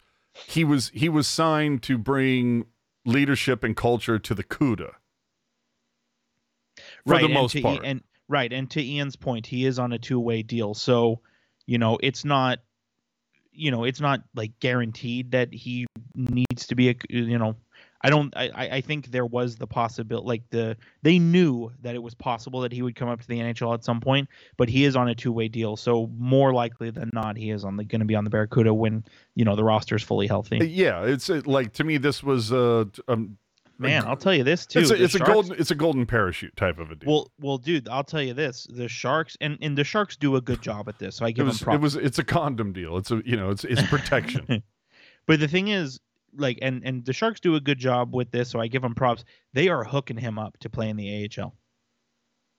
Like, oh, yeah. your average AHL player makes somewhere between $70,000 and $100,000. Guys in San Jose, they make more in the AHL. We understand why that is, but Carpenter is making $400K when he's in the AHL. Like, that is taking care of a guy. And again, it's a leader. It's a guy who's supposed to help with the culture. So recognize yeah. it. He was one of the alternate captains back when the Barracuda went to the Western Conference Final 5 years ago. See, it's like Carpe Deuces, baby. Carpe Deuces. Scored the series winning goal in the first round. Like, we all remember these things. Yeah. On the defensive side, Kalen Addison, like we said, dude, part of the future. Yep. At least for me, right? Yeah, 100%. Like he excuse me. I feel like Kalen Addison, he's one of those guys where he can be coached up. Like, is he a I don't want to say, I don't know that Ryan Merkley is the proper kind of comparison. It's just, it's a cat who he's a right-handed dude. He has offensive prowess. Mm-hmm. Get him to commit to the defensive side of the game. I think you got something there. But dude, RFA right now, 23 years old, making $825. Like, to me, talk about low risk, high reward. Yeah, well, especially like even if it completely blows up in the Sharks' face and they end up letting him cost you nothing. Yeah, and they let him go at season's end. It's a draft pick 3 years from now that the Sharks will probably recoup this year. Yep. And it's with Duclair. right, and it's an AHL forward that you've got millions of, mm-hmm. right? So it's worth the gamble, and if it works out, all of a sudden you've got your PP1 or maybe PP2 depending on how he grows, but all of a sudden you have a guy who's part of your future and part of the solution. Exactly. And you mentioned the contract as well, $825,000 this year. Unless like this is the thing is, it's a very small percentage of NHL players that make an immediate impact. Like, I would say 85% of them, again, they're seeds. They need water. They need sunlight. Mm-hmm. They're an egg. You got to sit on them. You know what I mean? Like, you got to get there. You got to be patient. I'm right. Yeah, we're not there yet. We're going to get there. Nikita, dude, are 22. Same thing. Yeah, exactly. Like what we just said. Reasonable facsimile. Ty Emberson, same. 23 RFA. Like, these are pieces to me that you keep. Now, conversely, Shimmick comes off the books after this season. It's unfortunate how much we've turned on him, but it's a good thing. Yeah, I mean, hey, dude, it's one of the few things that we have done better than the Sharks, which is to recognize when the milk has gone bad. Take it out of the fridge. You don't keep it in there. Give it the sniff test. Yeah, you don't keep it in there. Love me some Shimmick back in the day, but we move on. You broke his signing. I think you forget that. Okay.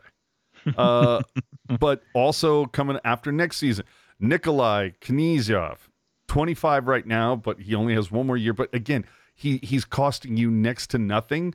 And I'm going to be on record saying that he still needs some time to marinate coming back after not playing hockey for like 18 months. I think you give him the benefit of the doubt.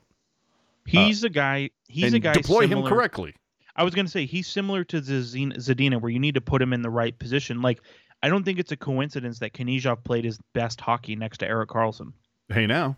He's kind of like, and Kevin brought up Dan Boyle earlier, and I think that's actually a pretty solid comparison. Do you recall, and I'm sure you do, you're a smart guy, do you recall who Dan Boyle was paired with the majority of his Sharks career? Oh, Jesus. Don't tell me. Don't fucking tell me. It was a total defensive guy. I know for a brief time it was Hannon, but he was stapled. Oh, fuck. I'm going to be so pissed that I can't remember this. I'll give you a hint. He wore number 3. Yeah, it was fucking Douglas. So here's the thing. Yeah, I was going to say, it was a big bitch. What the hell was his name? Here's the thing about Douglas Murray. Stout defensively, physical guy. Huge. And a tree trunk, too. Yeah, dude, could fucking start doing the Macarena dance and take out 3 guys at once. And here's the thing. Like, you think about Nikolai Knyzhov. Stout defensively. Physical. Mm-hmm. I say, why? Like, again, this is another year of experimenting. Let's roll out Knyzhov Addison for 5 games. I was right there with you, dude. Like, I like that. Yeah. I like that. And again, it's like this season, next season, let's be honest. You're tinkering. Yeah. You're not shooting, sitting there, oh, we're shooting our shot, the window's open. No. The window's nailed fucking shut right now. Mm-hmm. So let's pilfer through the toolbox. Let's see what tools work. None of this butter knife is a screwdriver shit.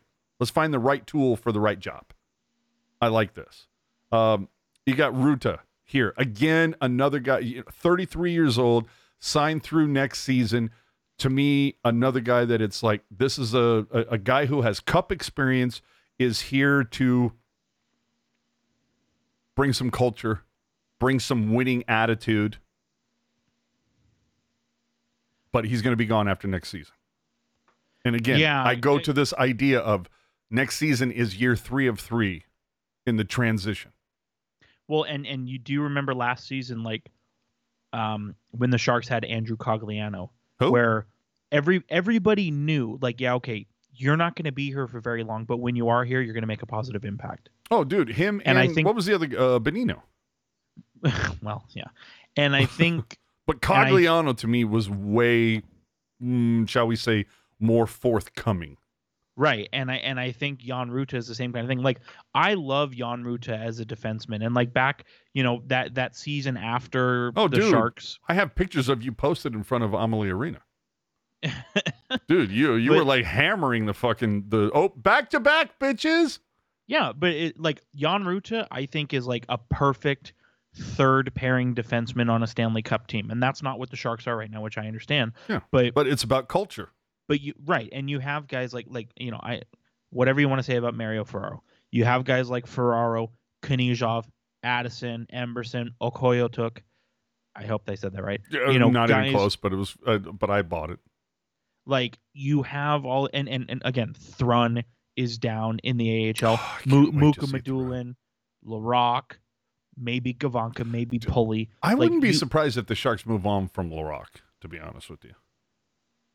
I couldn't say. I was going to say that's a discussion that Lacey and Jules and I don't believe that I don't believe that I agree with that, but I would want to look into it more. Yeah, no, that's a Ian, Jules, Mark, Lacey discussion. But the thing is, like, you have all these young defensemen, like, we have to get through this. Who better for them to look at than a stout veteran defenseman that's won 2 Stanley Cups? I'm saying it. I like Ruta. I'm down that they brought him in. Yeah. Jerry, is Murray still heading up the Sharks alumni group? I have no idea. It's weird how they start certain things and then they kind of let them die on the vine for a little bit. Like that 91 club thing, they were all hot and heavy about it for like 4 months, and then it like disappeared for like a year and then they rebooted it up. Well, yeah, because they realized that asking people Wait, to you will actually give us money to be a fan? That's yeah, amazing. the Sharks charged everyone their tithe and realized that it was stupid. Let's finish this up, man. So you go through those, then again, Kakkonen, he's gone after this season. I don't give a flying fuck. He could be started 3 straight games throughout, shutouts and 3 straight. It's not happening, man. I'm sorry. The Kakkonen, I was here for it, dude. When they brought him in, know, dude, I was just like, hey, it's a fucking Reimer and oh god, Dubnik, and I'm like, yeah, one of these motherfuckers got to hit the door, and it was just like, because come on, I mean, Jones. A lot of people go, oh, Blackwood is the most just. What's the word I'm looking for? Consistent goalie since Jones. And I'm like, Jones was consistent 2015, 2016. That was it. And even then, there were times. I would sit there and say Blackwood is the most consistent goalie that the Sharks have had since Niemi. And everybody knows, not a Niemi fan, was I. But, so Kakkonen for me, he gone. Now, you look and you go, whoa, and especially if you're Ian Reed, because Ian loves to pick on some goalies. And yeah, McAniemi, you got Krona. Krona, I think, picked up his first AHL win earlier today, so good on him. Correct. But, they're 23, 24. Goalies don't hit their prime until 27, so you hopefully have a little time. Isn't Bo Pitt still around here? Mm-hmm. Yeah, and still nobody's Gaudreau is still like sitting on his couch playing PS5, right? So there are some options out there, but I feel like Blackwood is the guy for the next 6 seasons minimum. I think he's proven that beyond a shadow of a doubt. Like, this to me is the play that Mike Greer made, where it's like, fuck, thank God one of these paid off. Right. Out of all the players that he's brought in, I would be shocked and also a little tilted if Blackwood does not get an extension this coming off season.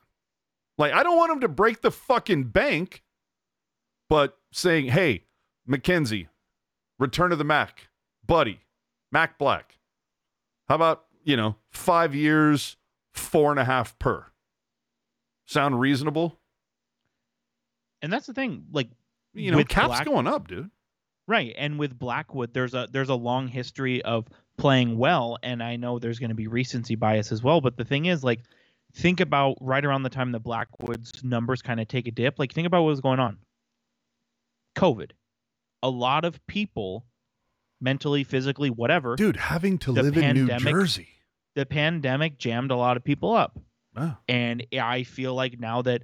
I feel like society and the Sharks and hockey, has kind of, especially with the salary cap considerations opening back up, things have started to move forward, and guys who kind of were fighting it a little bit are starting to come through the other side. And I think you look at Blackwood's stats, I think his stats are very, very, a bit of a misnomer, because I think he's played very well. Sure. And I think, I'm kind of with you, where I maybe want to give him another, maybe another 2 or 3 year deal, just to kind of at the end of next year, just to kind of see where things are. But I'm fully in support. If he's going to be the guy that he was prior to the pandemic, I'm all down for making him part of the solution. Dude, yeah. I'm comfortable handing him 5 years. Puck guy saying, since 2021, Sharks goalies, you got Jones, Dell, Dubnik, Stalock, Kozanash, Melnichuk, Reimer, McAniemi, Krona, Blackwood, Kakkonen, and of course forgetting about Aiden fucking Hill. Noted cup winner, Aiden Hill. How'd that fucking work out? So, as much as the Hill deal didn't work out for the Sharks, which... Still the right move at the time. Yeah, and for what you had at the time, of course. So that's why I kind of again, I want to go back to the Doug Wilson Brent Burns deal, where it's no deal over 5 years, but I would have no problem handing Blackwood a deal this summer. Well, I mean, he's 26 now. When the hell does he turn 27? But either way, you hand him a 5-year deal. The oldest he's going to be at the end of this is 33. No problem. No fucking problem. The only thing is, dude, and look at what he's done so far. Yeah, his numbers aren't incredible. I think they're a misnomer. Dude, I think they're incredible for playing on a team that is almost on average giving up 3 times the amount of goals that they're serving to the opposing goaltender. You know, maybe it's not that many, but it's just kind of like, you know, the Sharks are allowing 38, 39, I think, on average so far this season. That's what they're allowing. Meanwhile, taking shots on goal is half that. They're like around 20, 19 and a half. Yeah. So I'm like, no. Blackwood, the fact that you've been able to do what you've done under such reprehensible conditions where you're getting shelled on a regular basis, fuck yeah. Yeah. I'll give you that. Like I said, like 4.5 for 5 years, you know, for 5 years. Yeah. I would do that. The thing is, though, I do, and I don't think it applies in the Blackwood situation, but I do think worth mentioning as well, your desire to go back to the era of 4, 5, and 6 year deals. I hope you know that that's what, pie in the sky? Pie in the sky. I don't give a fuck. And then of course we talked about Shimmick's gone after this season. The only other one, of course, we need to talk about, which is the elephant in Jerk's room, a 29-year-old Alexander Barabanov. Are you waving goodbye to him? Are you saying it's hard? I'll do 2 years. It's hard to say because he's barely played, so we don't even. He played 6 games with no points, but the Sharks were also terrible during that time. Like, I think you need when he comes back healthy, that's going to be the time where you start collecting data and you see, okay, yes or no. I don't think there's enough data to be definitive on him. Well, and he has a 10-team no trade clause right now. That's fine. Say he comes back at 29 years old. Let's be honest, probably not part of the overall grand scheme. If he's able to be deployed correctly, maybe gets paired back up with Hurdle, is able to give us some Barbie magic. And I would imagine it's got to be relatively soon. I mean, a broken finger, come on. I mean, football players tape 4 to 6 weeks probably. Yeah, but I mean, football players tape that shit up in the locker room during halftime and come back out. But look, okay. A little bit different, but sure. Yeah, sure. So, like, you know, he's going to be back before Christmas. You would think. Yeah. So, feature him, showcase him. Maybe this is a guy that you can move and do unto him what you have done unto Burns and Carlson. Who is it? Bonino or whatever, where you move a player, you work to move a player into a preferable situation for everybody.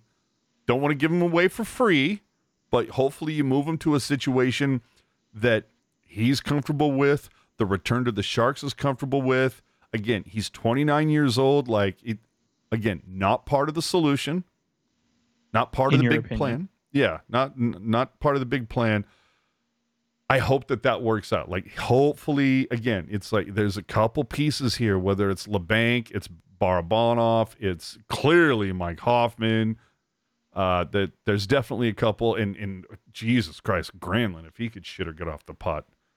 But, all right, that's, man, did we go down that hole for a fucking while. So, with that, I mean, the Sharks, to me, have found the goalie of the future, but let's check in on some former Sharks real quick here.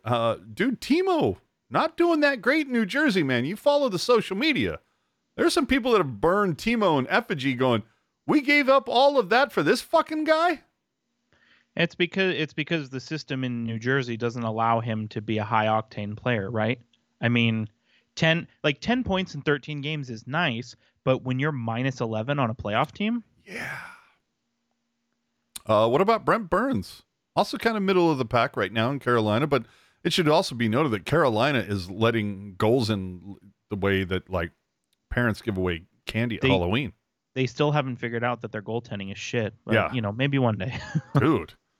But what did the Sharks get in return? It's working out so far. Yeah, and we want the Devils to do well, dude, because better pick, right? Yeah, we need the Devils to go to the conference final at minimum, in a big way. But then, which is still on the table. I'm not. Oh, sure, they can figure it out. Hey, I mean, dude, wouldn't it be funny to watch the Devils and the Oilers get into a goddamn bidding war for, I don't know, Martin Jones? and then of course we're hoping that the Pens become Oilers East. Am I right? Pens need to suck. Right, for the pick? No, because if the Penguins versus top 10 protected. Oh, fuck. Okay, so they need to keep it. And they need to be bad, but not suck. Right. They need to be like no worse than 10th. Oh, okay. So they need to just barely not make the playoffs. Which is fine, because you can get quality at 11th overall. Absolutely, dude. I feel pretty good about Quentin Musteen. What was he taking? 28th? Or option 2, let this year be the last dance for Pittsburgh, and then let them keep their 2024 first. And then when they're potentially dog shit in 2025, then we'll take that first because it's unprotected. If you want to do the 4D, are you playing chess, 4D chess? If you want to do the 4D chess, like let this year be their last dance. Yeah, baby. And then let them be terrible next year. Hell right? Yeah. All right. Last week I asked if the team that lost the matchup between Edmonton and San Jose would hand out a pink slip. We talked about it a little bit earlier.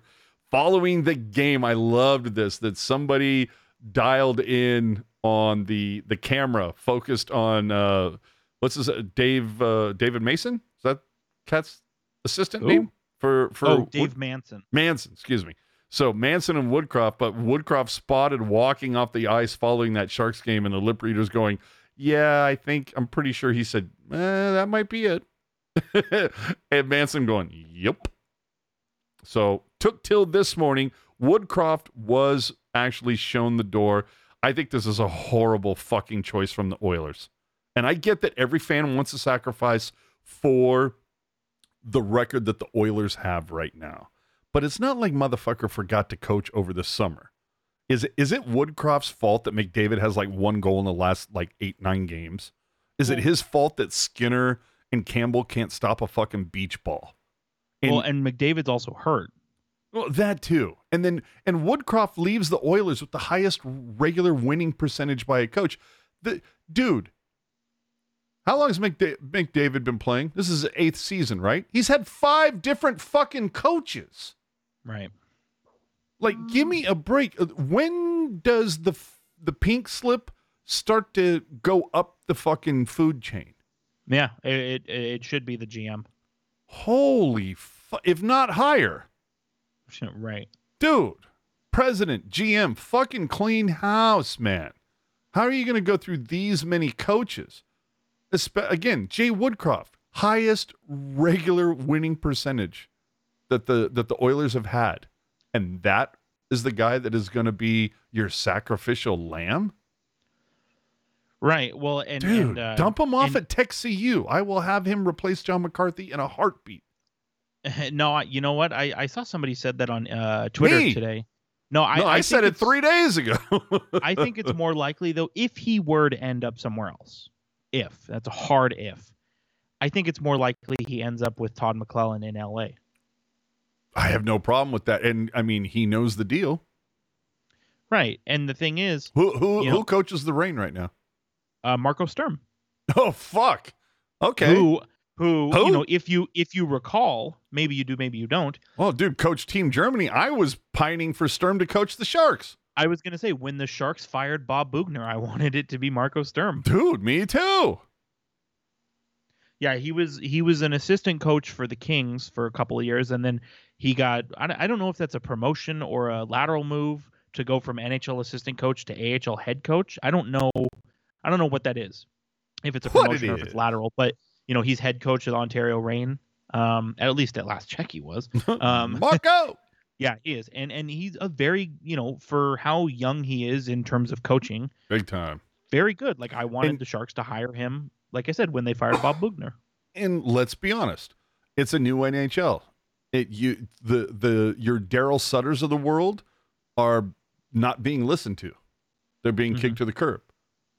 To me, Woodcroft is a more empathetic coach. I mean, everything that I heard about Jay Woodcroft while he was with the Sharks and while he was with the Oilers is like as an assistant has, and Jay Woodcroft, same thing, assistant coach at the NHL level, then became the head coach for the Bakersfield Condors. And now he, got promoted to be the head coach of the Oilers and obviously got fired. But everything I've heard about him has been extremely complimentary and like you said, a real player's player, player's coach. And that's all I'm saying. I don't know. And Lacey in the chat saying, no, you put Woodcroft on the Sharks bench, move Scott Gordon to the AHL to take over from McCarthy. Dude, I'm sorry. He might be the nicest guy on the planet. But again, this is a results oriented business. I'm fucking done with McCarthy. I think that was the absolutely wrong choice. I didn't think it was a great choice when it happened. I did on this subject, to me, I thought it was a penny pitching move, to be quite honest. Right. And on the subject, I wanted to, make a note of the tweet that Ian put out this morning. It's amazing in the NHL how the guy who causes the problem gets to fire the people who couldn't make the most of the mess they were given to by the person doing the firing. Absolutely. And that's there's no better way to put it. Whew. All right. So I know we asked the question. You know what? I feel like, it's a quick 30 seconds. We're going to continue asking this until the game happens. Who's repping the Sharks at the All-Star game this season right now? Right now I'm saying Blackwood. Yeah, I would probably say Blackwood. If not Hurdle, then Blackwood. Absolutely. Another thing the Sharks are going to have to deal with this season is through tonight's game, the Sharks have allowed 52 goals, 27, more than half, have come in the first or last 3 minutes of a period. Something. Good. Yeah, dude. And they talked about it during pre and post. Right now, the Sharks are third among shots on goal allowed in the last 63 years. That says something. Dude, we're like 2 hours in and we haven't even got to Hero and Zero because we went down the goddamn cap friendly. Here's my suggestion. Let's skip some shit. Or just be faster. I see one thing on here that I'm kind of like. I know. Okay, so Hero Zero. Done it before. All right, my hero for this week is Blackwood's chiropractor because if you're able to straighten out Mac Black's back after carrying this team for that long, good on you. Yeah. So you have my hero for the week, Jerk. I'm. I really don't want to run it back for the third week in a row, so I'm not going to. But what I am going to say in the hopes just that say the top line. No, I'm going to say, and I know this is going to be a controversial thing to say. Spicy meatball incoming. David Quinn. Who? And you kind of hit it on the head a little bit. David Quinn gets my hero of the week. For loading up the top line finally? Finally putting the top line that is currently in place together. Because guess what? The players who have been your best players so far this season, why not have them all play each other out? Yeah. My zero, Granlund, for all the words I said over the last 2 hours. Fair. Yours? My zero, and this one is a bit more personal, the NHL. So fuck. Oh, here we go. Spicy meatball. And now, by the way, when it comes to credentials for the NHL draft in Vegas next summer, just forget this happened. But because let me explain something to you. So for those here we go. And for anyone who doesn't know, okay, you must be new, but I'll share it anyway. Show. Well, don't talk about stupid crap. Anyway, got him. Well played. So for those who don't know, obviously I'm a Sharks fan living in Las Vegas. So they say. We have YouTube TV here. And for one reason or another, YouTube TV does not carry the channel that the Golden Knights games are on, which sucks if you have YouTube TV and you're a Golden Knights fan, but it happens, whatever. Well, no, wasn't that a big RSN thing that was in the news last summer or something?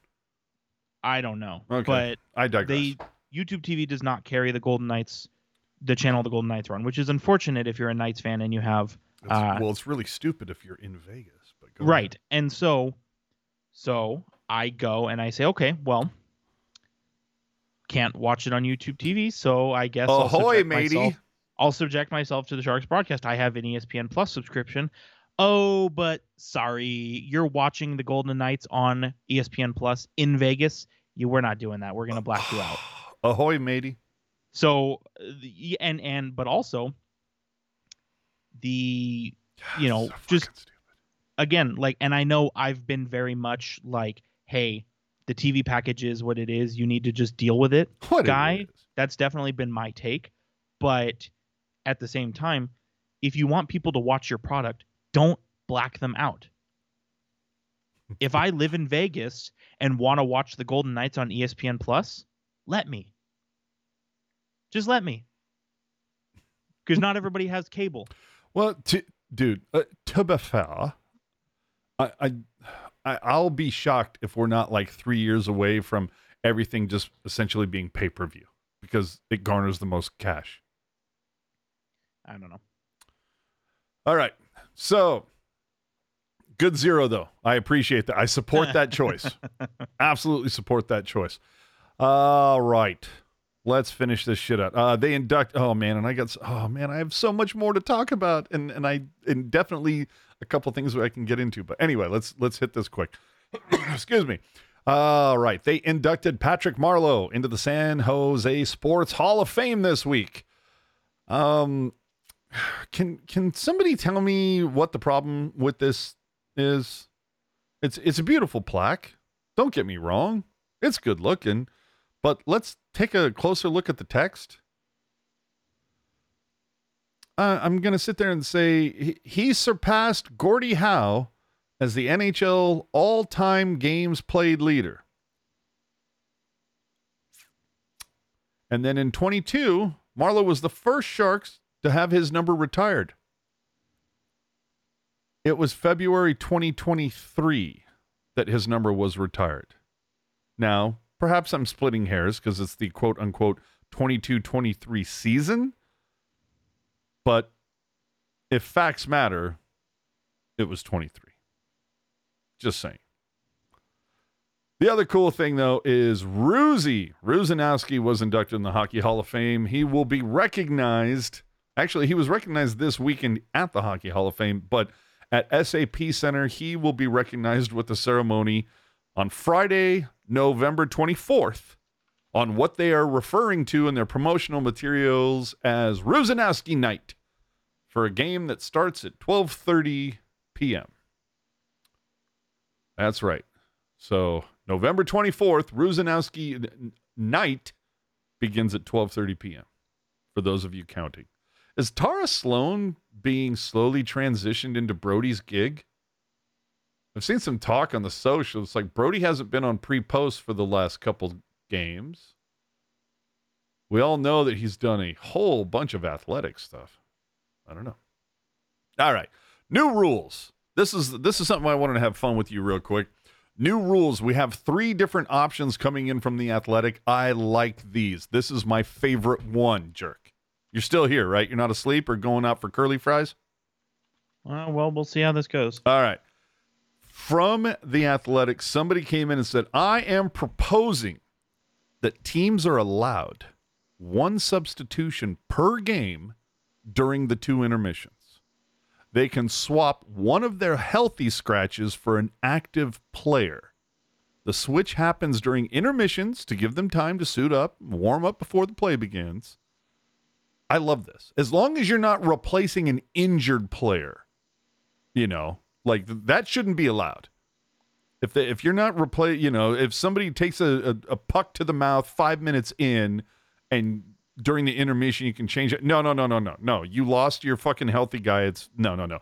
I'm talking about like if Marc-Edouard Vlasic is shitting the bed in this particular game, the coach has the option with like 13 minutes left. No, fuck this guy. He's going to drag ass. No. Okay, sit your ass down, and then you like go, hey, Emberson, suit up.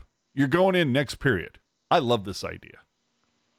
Imagine being told to hit the showers after one period. I've only heard of this rule being like new rule. Like I've only heard it being suggested in the context of a player being injured. I don't think I want the opposite. Think the NHLPA would not go for this whatsoever. Like they would. No. We're just who gives a shit about the PA? We're just talking about like how fucking cool would this be? Right, but I mean if you want a rule changed, like, you know, the NHLPA does have to be given a shit about. That's true. But see, I don't like the idea of being able to replace a player that they got injured, because it's like, well, no. That's player got injured, shit happens, and that's to the benefit of the opposing team. Okay, but counterpoint. Sure. If you're the coach and you set a lineup that produces a shit outcome, why should you be given a get out of jail free card? Well, hold on. What are you talking about? What's the get out of jail free card? Well, you just made the point of if Vlasic is terrible, tell him to hit the showers and bring in Emberson. If the coach said, I'm playing Vlasic tonight, and Vlasic shits the bed. Oh, okay, yeah. No, that's a get out of jail free card for the coach. All right. But when a player gets injured, it's a solid point. Yeah. I still think it's fun. All right. What if we go back, and I know Ian's head is about to fucking explode here. My head's about to explode too, because we talk about this once a month, and it's never changing. If for whatever reason the NHL would go to a 1 versus 8 for the playoffs, the difference is the top seeds get to choose whether they start at home or on the road. We're still going to what is it? It's 2-2-2-1, right? 2-2-1-1-1. All right, okay, yeah, you're right. 2-2-1-1-1. I always get it confused with baseball. That stupid 2-3-2. Okay, so 2-2-1-1-1. Let's be honest, dude. I think more than often than not, the top seed they'd choose to start on the road, because you always figure, hey, you just got to split the first 2, and then you get 2 straight at home, and you get that advantage. But what do you think about that? I don't think that's something that would ever happen, because like even teams that don't play well at home, like it's still infinitely better to be at home than to be on the road. I still see, and I don't think it would happen simply because events are booked so far in advance. Sure. Like having to do scheduling that quickly would fuck things up, but I love the idea. All right, here's the one that to me is like the most ridiculous and therefore the most fun to talk about. We keep the 5-minute 3-on-3 overtime exactly the same, 5 minutes, 3-on-3. But if no one scores after the 5 minutes, each coach wagers an amount of time they think they would need to score if they had an extra man advantage, 4-on-3. The lowest time wager gets the opportunity to prove it. And if they score, they get the extra point. If they don't, they give up the extra point. Or, of course, if they give up a shorty. Now, dude, just imagine David Quinn holding up a sheet of paper after 5 minutes that says 40 seconds. And then you got Tortorella behind the other bench, and his says 35 seconds. I mean, it's literally like a fucking name that tune. And now the Flyers have 35 seconds to score 4-on-3 on a power play, or San Jose gets the extra point. Dude, Ian, he's Team Chaos. How would you not be tuning into every single game that is close to going to overtime with this type of an idea going? My personal opinion is because it sounds my God, you very... hate fun. You hate fun. Well, it's not that I hate... I actually love fun, but what I don't love is things that like are really carnival and make a mockery out of something that's supposed to be serious. And the shootout doesn't do that? No, I think the shootout is stupid too. I'm definitely Team Jerry, where it's 10 minutes of 3-on-3, and then you just call it a day and you have a tie. Like I don't subscribe to the idea that every game needs a winner. I'm with you on that. Especially when you're and how many times have we seen it where a game, like, maybe there's a late tying goal after a heavy push, and then you go to overtime and it's back and forth, and it's like, oh man, okay, sorry guys, like I know we just had fun, but we're ending the night with the most boring, unexciting thing ever. Like shootouts should be reserved for like preseason and all-star game. All right. Last week, I don't know if you saw this, Brady Tkachuk was whining about Sens fans booing the team. Well, he was also whining about Sens fans wanting them to fire DJ Smith. Oh, yeah. Dude, we like our coach. Well, then maybe well, play better for him. Yeah, play better for him. But the thing is like, dude, Chief is making $8 million a year to play a fucking game. And it's like, dude, are you new to sports? Like, not to be a dick, is this a generational thing? Because how old is Brady Tkachuk? Like 23? Brady Tkachuk is either 23 or 24. Yeah. So my point, and you're what, 25, 26? I'm 28. Okay. So either way, my point being is like, is this a generational thing? And I know that you're not the typical generational, or you don't have the typical outlook that most people from your generation has, but it's just this idea of like, you're being paid millions of dollars and you're complaining that the ticket paying public is booing you. Like, could you cry harder? Did you need a participation trophy from this game? I don't think it's a generational thing because I would disagree. Well, see, because here's the thing. I know plenty of people in this demographic who are the opposite, and I know plenty of people who are 40s, 50s, 60s who are big fucking babies about everything. So, it's kind of, I don't think it's a generational thing. I think it's a situation where, rightly or wrongly, the Senators feel like this season is different from the last 6 seasons. What, there's more expectations? More expectations, but also more success early on, where, yes, the Senators have been on a skid, but they've played much better than they've played the last 5 years to start a season. And rightly or wrongly, I don't find it all that shocking that Brady Tkachuk is like, we're literally improving, we're literally doing better. What is it going to take to please you people? Okay. And conversely, I sit there and I go, I paid my ticket. If I'm out there in the stands paying these ridiculous prices for parking, for food, for bev, for the ticket, if I think that you're dragging ass and I decide to boo about it, you shouldn't get your panties in a bunch because you're making, 10 times what I make in a year. Right. No, and I definitely agree that, being upset about the fans booing, I definitely agree it's stupid. Like, just do your job. But I don't subscribe to the idea that it's a thing that's happening simply because majority of the team is in their 20s. Okay. All right. And that's something I think could be a fun Discord thing. At hockey_jerk on Twitter if you want to. No, I don't care to participate. But ask someone else. Yeah, I know, but it's just like, the idea that somebody that somebody would be so tilted that is, it is dumb. It's making dumb. millions of dollars to play a game and he's going, they booed me, then play fucking better. Right. And I think it's okay to not like something, but then to come around and he doesn't like to be booed. Okay, fine. That's fair. Totally fair. But you don't get to suggest to people how they should fan. Well, you don't get to suggest to people how they should fan, but let me ask you this question. It's like, okay, hey, Brady Tkachuk, I have 2 options for you. We can sell 18,000 tickets and 3,000 of those people boo, or we can sell 3,000 tickets and all of them chant your name.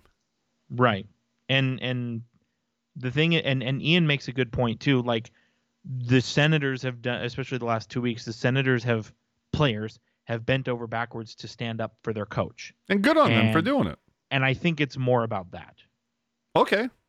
And that's fine. And of course, Lacey pointing out that, man, Brady would hate being a Flyer.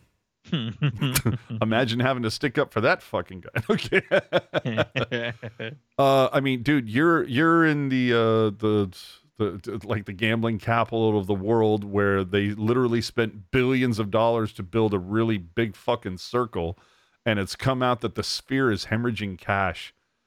In order to drive some sort of traffic there, should they hold the draft or the awards there? I don't know how big this is. Is this the same size? Because I know you too played there. Is it the same or larger than T-Mobile?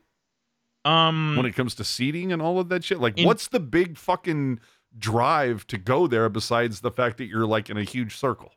Well, so the visuals like of going to a show, the visuals are Epic. really cool. They're really epic, and it's definitely a cool experience. I've seen some videos and some pictures, but the problem is, since they've been open, which is about 6 weeks now, Has they've it only only been had, 6 weeks? yeah, Wow. they've only had one event. You too. Now, I should say, they've only had one act, right? Like that thing should be filled with anybody who's willing to jump in there. And what they've started to do is they've started to sell branding on the outside of it. And Oh shit. what Here I we can go. tell you this, I heard from one of my sources was Your many sources. when the Raiders Who? when the Raiders had the Monday Night Football game a couple weeks ago, Sure. the NFL paid $400,000 to advertise on the outside. Oh my. Well, yeah, but the NFL has money to burn. No, but what I'm saying is that part of the way the Sphere can not bleed money so much is to sell advertising on the outside when you don't have an event going on, and also get more events. Like the NHL draft. Especially because, like, do you know that this, I don't know the exact numbers, but do you know that this venue is in like top 5 most expensive venues to construct ever? Oh yeah. No, and the fact is that they were talking about that they were looking at building another one, whether it was like in Japan or Dubai or somewhere on the other side of the planet, or I guess on the bottom London. side if you're a flat earther. But it just like there was a lot of push that it was like, oh well, I mean, you think about the amount of traffic that comes in there on an almost daily, especially weekly basis into Vegas.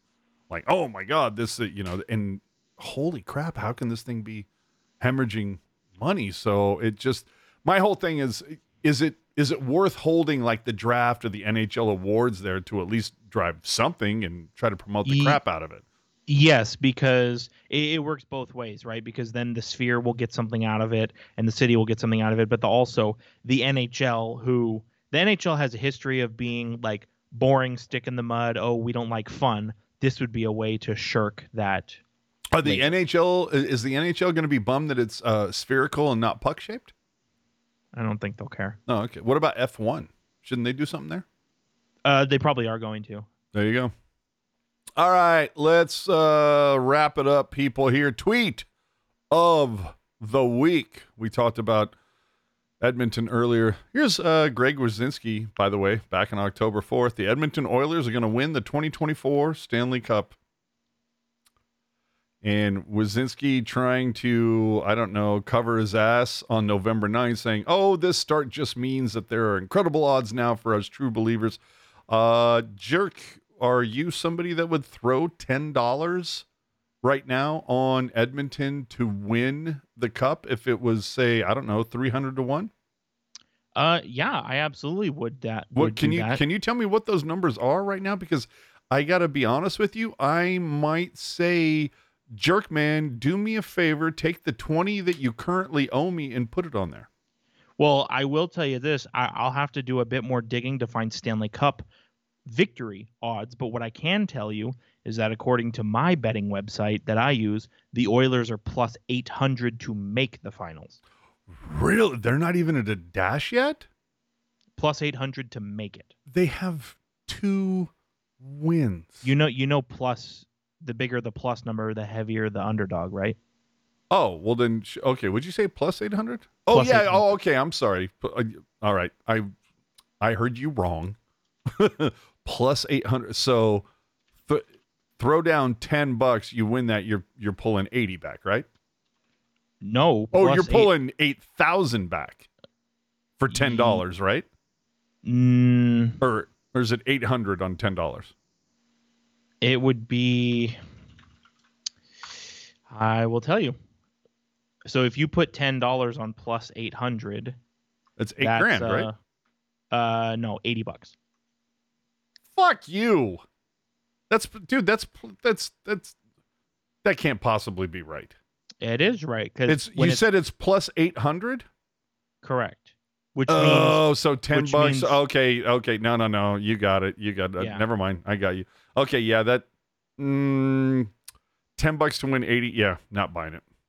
I don't know though. If you have $10 to spare, like say I have 20 from you. But what I'm saying is, say you win a bet and you're up. Why not? All right.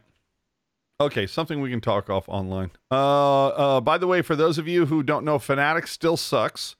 Patrick Marleau in Toronto for the Legends game. And of course, what happens? They have NHL auctions. They're going to, because we've come to this point over the last. Did this start at COVID? I mean, you're familiar with this whole thing where they just started fucking selling and auctioning anything that wasn't nailed down. Mm-hmm. And now we have NHL auctions, a quote unquote Fanatics experience. And what happens? It's the Sharks page, says it right at the top. It's got the banner. Patrick Marleau, game worn, autographed, Legends. They used a fucking photo of him wearing a Toronto Maple Leafs jersey. It's because the Maple Leafs host the Hall of Fame night. No. Because, I'm sure that's part of it. No, it has nothing to do with it. Because if you look at all the other ones that night, none of them fucked up like this. Go look at all the other jerseys that they made available. They're all wearing the proper team in the photo. It's only Marleau. Well, let me point some. I don't disagree with what you're saying, but let me point to your attention to something. Do you see on that picture of Marleau in the Maple Leafs jersey? Do you see that patch on front? Yes. That patch is the Hockey Hall of Fame logo from when he was on the Leafs and played in the Hockey Hall of Fame game. Oh, that's great. Again, I go look at all the other ones. None of them had this problem. And if what you're saying is, I'm not. If what you're saying is true, I'm not saying no. I've never known you to be a bullshitter. But why wouldn't this jersey then also be based on everything? If you went and looked at the team that has auctions available, this is not listed under the Toronto Maple Leafs. Fair. So there you go. All right, let's move it along.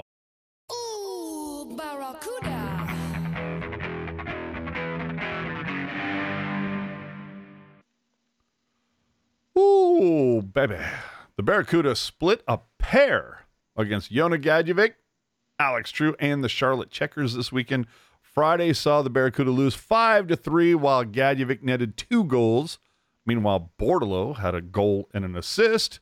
But earlier tonight, the Cuda came back, won 5-1.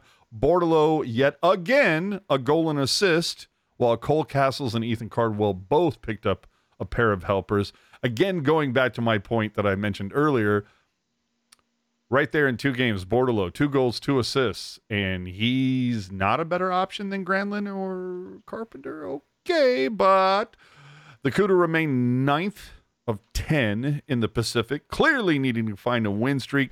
Gushkin's still at the top of the stats board, and for some reason, McCarthy is still the head coach. You can follow Teal Town USA along with Ian Reed, Sharks Jules, Kevin Lacey, Mark E. on Twitter for all the tweets and gifs of Barracuda games and to find out what is going on with prospects. Jerk man, this week I was able to make it to the post office. I was able to deliver all the prizes. I felt like fucking Santa Claus. It was awesome. Do we have a winner from last Sunday? Because this was shots on goal allowed over 4 games. I feel like that number probably should have hit triple digits. So you are correct. It did hit triple digits. Something interesting to think about. The Sharks, as you know, suck, which means they allow... Many people are saying. Right, which means they allow a lot of shots. And you can go look, but when you do the mathematics, and I'll say it really quickly, 39 allowed against Philadelphia, 41 against Edmonton, 39 against the Vegas Knights, and then 44 tonight against the Anaheim Ducks. When you add all those together, 39, 41, 39, 44, that is 163 shots. 163 shots in 4 games. Allowed. Hold on, wait a minute. Did you just say $10 would be a net win of 2,500? What am I doing? That's for the Sharks to win the Stanley Cup, according to FanDuel. Yeah, I'm not doing that. Okay, go ahead. So here's the really interesting thing. Our winner is the person. Our winner is the person who sent to us the highest guess. And we said highest without going over. Hold on. This is my question to you. What was the difference between the highest guess and the second highest guess? And 2. Oh, okay. Well, sorry I asked that for the person who came in second place. What was the difference between the highest guess and what the actual number was? 14. Woo! Hey now.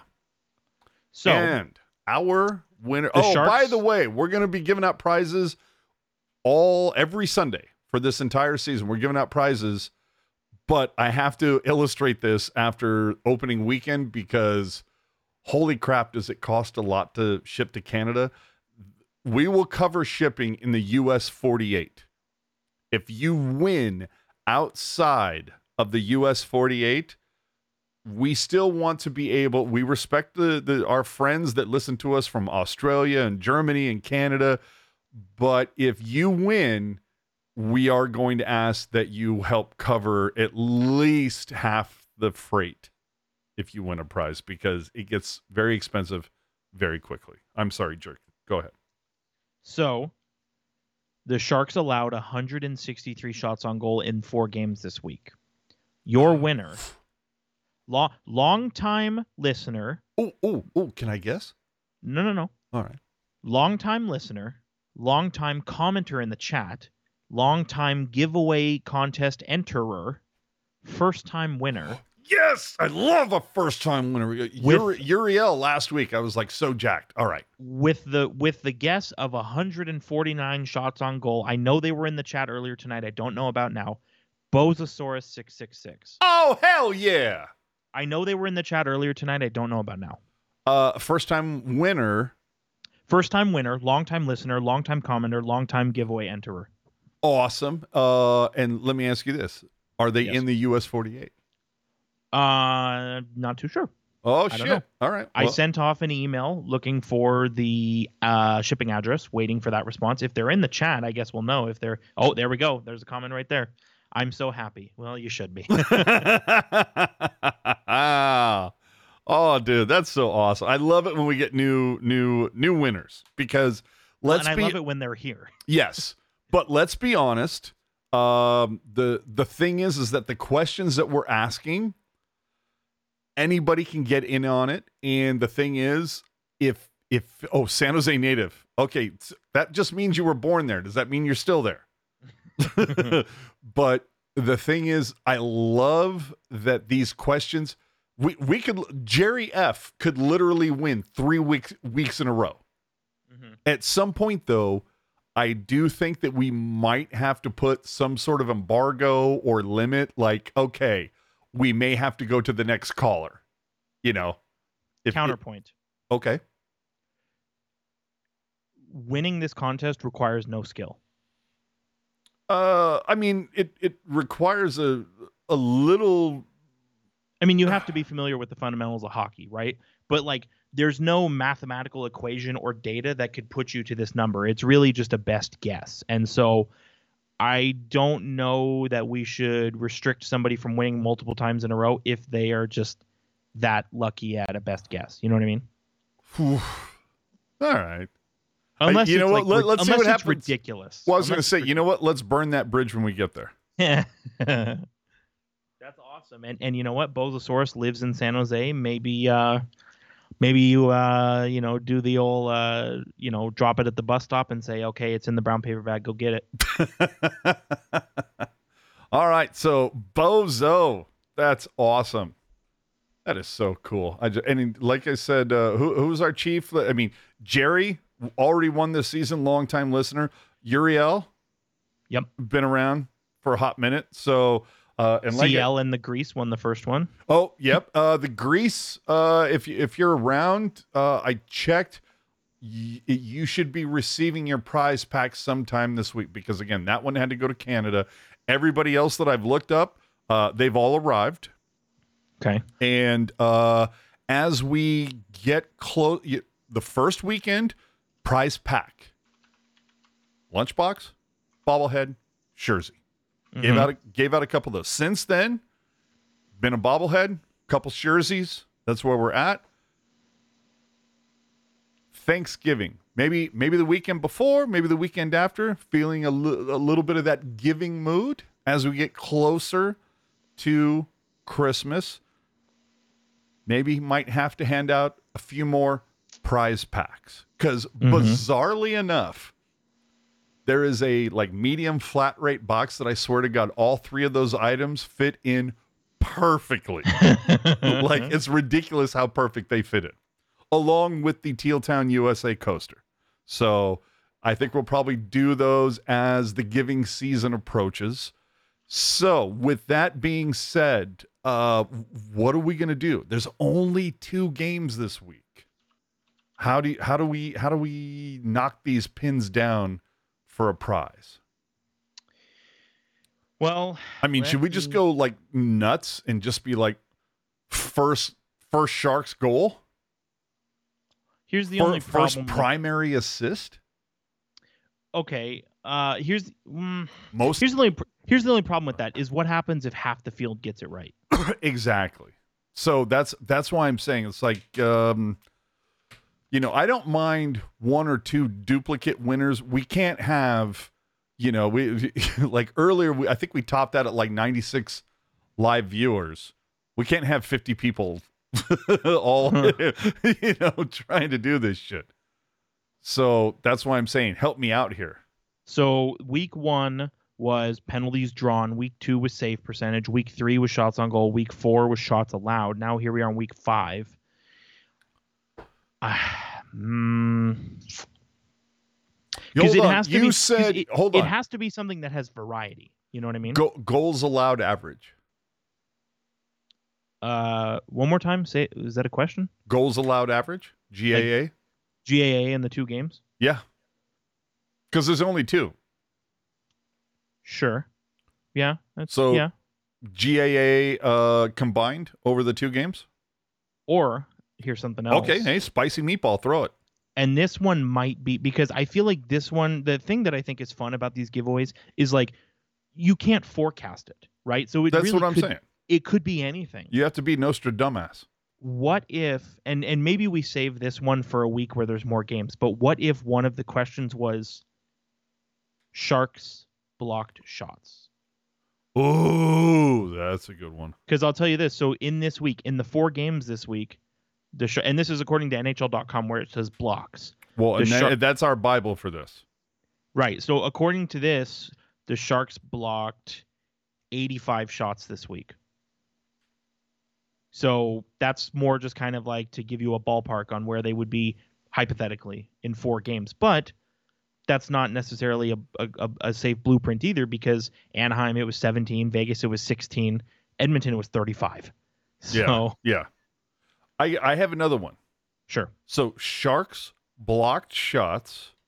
Okay. Or total now, and this is a spicy meatball that you're gonna have to digest and let it marinate for a second. Total time the Sharks spend on the power play, and the reason why I say that is because there may be a time, as there was earlier this evening, the Sharks would go on the power play, 20 seconds into it, they take a call, and now it's 4-on-4. Yep. The Sharks are no longer on the power play, but they get 20 seconds of time on the power play.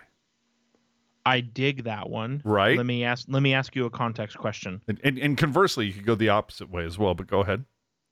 And I think I know the answer, but just sure for posterity. Yeah. 4-on-3 is considered power play. Yes. Absolutely. Okay. Cool. So basically, anytime you have one less guy than the other team, and that does not include delayed penalties where you pull your goalie. Correct.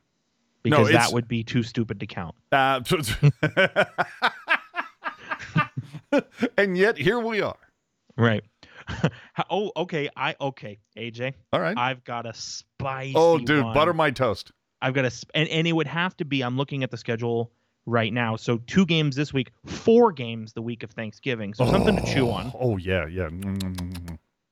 Time in and again, anything involving time, it's got to be minutes and seconds. Yes, and I feel like this is probably something we should have done offline before we started the show. But go ahead. No, I think it's fun. I think the fans like it. I think they're like, Time- dude, just fucking say what it is so I can put in my entry. Time in minutes and seconds, the Sharks have their goalie pulled to try and tie the game. With 2 games this week, I think that sucks. Right. Next week, in the week of Thanksgiving, there's 4 games. That I like. Because it could be 0 could be a winning guess. Yeah. If the Sharks go 4-0, it's going to be 0. Yeah. But then again, we run into the idea of like we can't have 50 winners. Right. So it could, that could be one where it's, like, okay, there if might we need to be a tiebreaker there. Well, I was going to say, you know what we have to do? If that's the case, like once we get up to more than 5 winners, unfortunately, that's just going to have to be names in a hat. Yeah, fair. Or we'll do a live thing where we put their names on the spinning wheel and we just run it, and so everybody can see that it is above board. But again, we go back to what the fuck are we going to do this week, dude? Well, I like yours about time on the power play. I like yours because there's only 2 games this week, and it's I like block shots better.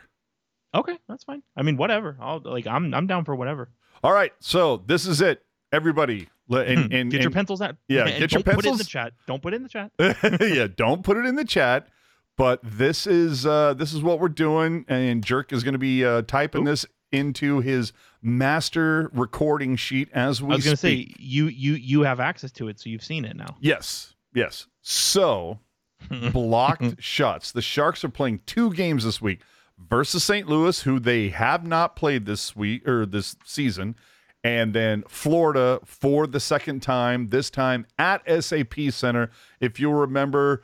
The Sharks have already played Florida. If I remember correctly, the Sharks scored 1 goal and gave up however many. But wasn't that it? Or was that one of the shutouts? They lost 3-1. 3-1. There you go. Yeah. I mean, let's be honest. Dude, let's be honest. If I say that the Sharks only scored 1 goal in the game, I literally have a 70% chance of being right. And for context, in that first game against Florida, the Sharks had 23 blocks. There you go. But keep in mind, that was a game on the road where they lost 3-1. This is a game at home that they could potentially win. So 23 is not a safe bet. Yeah. And Greer threw down the gauntlet. And maybe you want to look up how many shots on goal St. Louis has gotten off so far in this season. Shots on goal versus shot attempts. Yeah. So anyway, we're going Something with to think about. 2 games. St. Louis and Florida. Here's how you enter. Enter in submit to hockeyjerk10. That's all one word. hockeyjerk10 at gmail.com with your answer. Looking it up here. Tuesday, November 14th. 2023. Your answer must be submitted by 6 p.m. on that. Here's the thing, actually. Yeah, whip it out.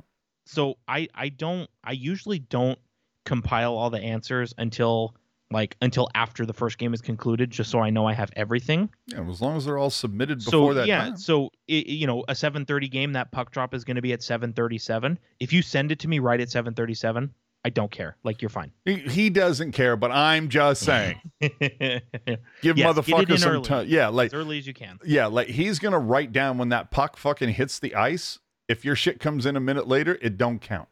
Yep. So hockeyjerk10 at gmail.com. Hit your answer via email. Total amount of shots that the Sharks will block versus St. Louis and Florida. Get them in. We will announce the winner next week. Twitter DMs is good too. Twitter DM will work too, at hockey_jerk. but you have to follow him in order to make that happen. We will announce the winner next week. Fun part of the season. We can have multiple winners, but let's not get crazy. I don't want like Jerry F. like putting together a whole fucking mutiny, and it's like, okay, guys, we're all gonna put in 67. Watch this. Could you imagine? And so, we did make a new bet last week about the Sharks giving out tacos, but so how many that's home games did they play? They played 2 home games, so now we're 33 games left with the 6.5 over under. Dig it. All right, it's another light week for the Sharks, like it was a couple weeks ago. They're only playing 2 games before we see you next Sunday against the Florida Panthers, against the St. Louis Blues, both coming to SAP. We should note a couple of things. First off, the game against Florida, that is an ESPN game or Hulu or whatever thing. Aye, matey. Maybe you just fly the pirate flag and don't give a fuck. It's fine. But just letting you know, this is not going to be a Brody, Randy, Brett, Drew, Danny thing. It is ESPN next Tuesday. St. Louis, that will be back on your normal NBCS California. The other thing that should be noticed, it's Hockey Fights Cancer. So if you got the purple, if you got something to recognize that, if you're going to the game or whatever, absolutely wear that shit, man. Because fuck cancer, I think is what we're all trying to say. So wear that purple on Thursday if you're going to the game. Again, shout out to the peeps that threw us a couple donations on Venmo last weekend. Totally appreciate that. That was so awesome. Got some really nice feedback over the last week or so. I totally appreciate it. I feel like Jerk is indifferent, but that's fine. About Venmo donations? No, I think Venmo donations are awesome. Yeah. What would be even better? Oh shit! Here we go. What, are you looking for Christmas presents? I was gonna say, we'll put the Teal Town headquarters address up. Send us a Christmas card with do it like everybody has a grandmother that sent them a Christmas card with a $50 bill in it. So just do. Do I need to set up the Teal Town post office box? Jesus. No, wouldn't that be fun? Dude, that would be kind of funny, dude. If we set up, just for 1 month, we set up a post box, P.O. box, and we're like, whoever sends the most Christmas cards wins. I feel like we may have gone a step too far. Oh, man. On Twitter, you can follow him at hockey_jerk. You can follow me at you know what? Don't follow me. It's fine. Just Teal Town USA. I don't need any more fucking friends. Believe me, I got enough. Remember to subscribe to the YouTube channel here, Teal Town USA. Leave your take in the comment section of this video if you were not able to join us live. And even if you were with us live, leave a comment in there, man. We'd love to talk to you, especially Ian. Ian has never met a conversation he didn't want to be a part of. You can find links to our social media, podcast apps, and more. They're all over the place, but they're always included in the show notes. You can get everything on tealtownusa.com if you want access to that never-ending VIP Discord party. You hit up that jerk man on the Twitter at hockey_jerk. Remember to check out After Dark following every single Sharks game this season. And Jerk, I will throw it to you. Do you have any final thoughts after being on air for almost 3 fucking hours? How the hell did this happen? Final thoughts are, let's get out of here so I can put my dog to bed and then go to sleep. Hold on. When did you get a dog? I've had a dog for over a year. Are you serious? Yeah. Well, I feel like we should probably talk more. Hey, I'm always around except when I'm not. Hold on. Where the hell was Lacey? Did Lacey go to get Jack in the Box or something? He says, congrats to Marlo on the SJ Hall of Fame induction. We talked about that already, man. Oh, there we go. Michael Molasses, noted Nieto fan. Who do I message about the idea of Teal Town USA merchandise? At Teal Town USA, baby, on Twitter. If you're interested, we can make some shit happen. I'm not getting you a fucking Teal Town USA lid, though. I've seen your melon with that big thing that you're wearing around, dude. I don't know. So, Jerk, I just got to say, Say it. Can we make a gentleman's agreement from this point on that, because I think there's about at least 7 more of these, maybe 8. Can we make a gentleman's... What is these? After Dark takeovers. Gotcha. Okay. Can we make a gentleman's agreement? None of them ever go as long as tonight did. Yeah, that's fine. I support that. Room in the budget. Words I love.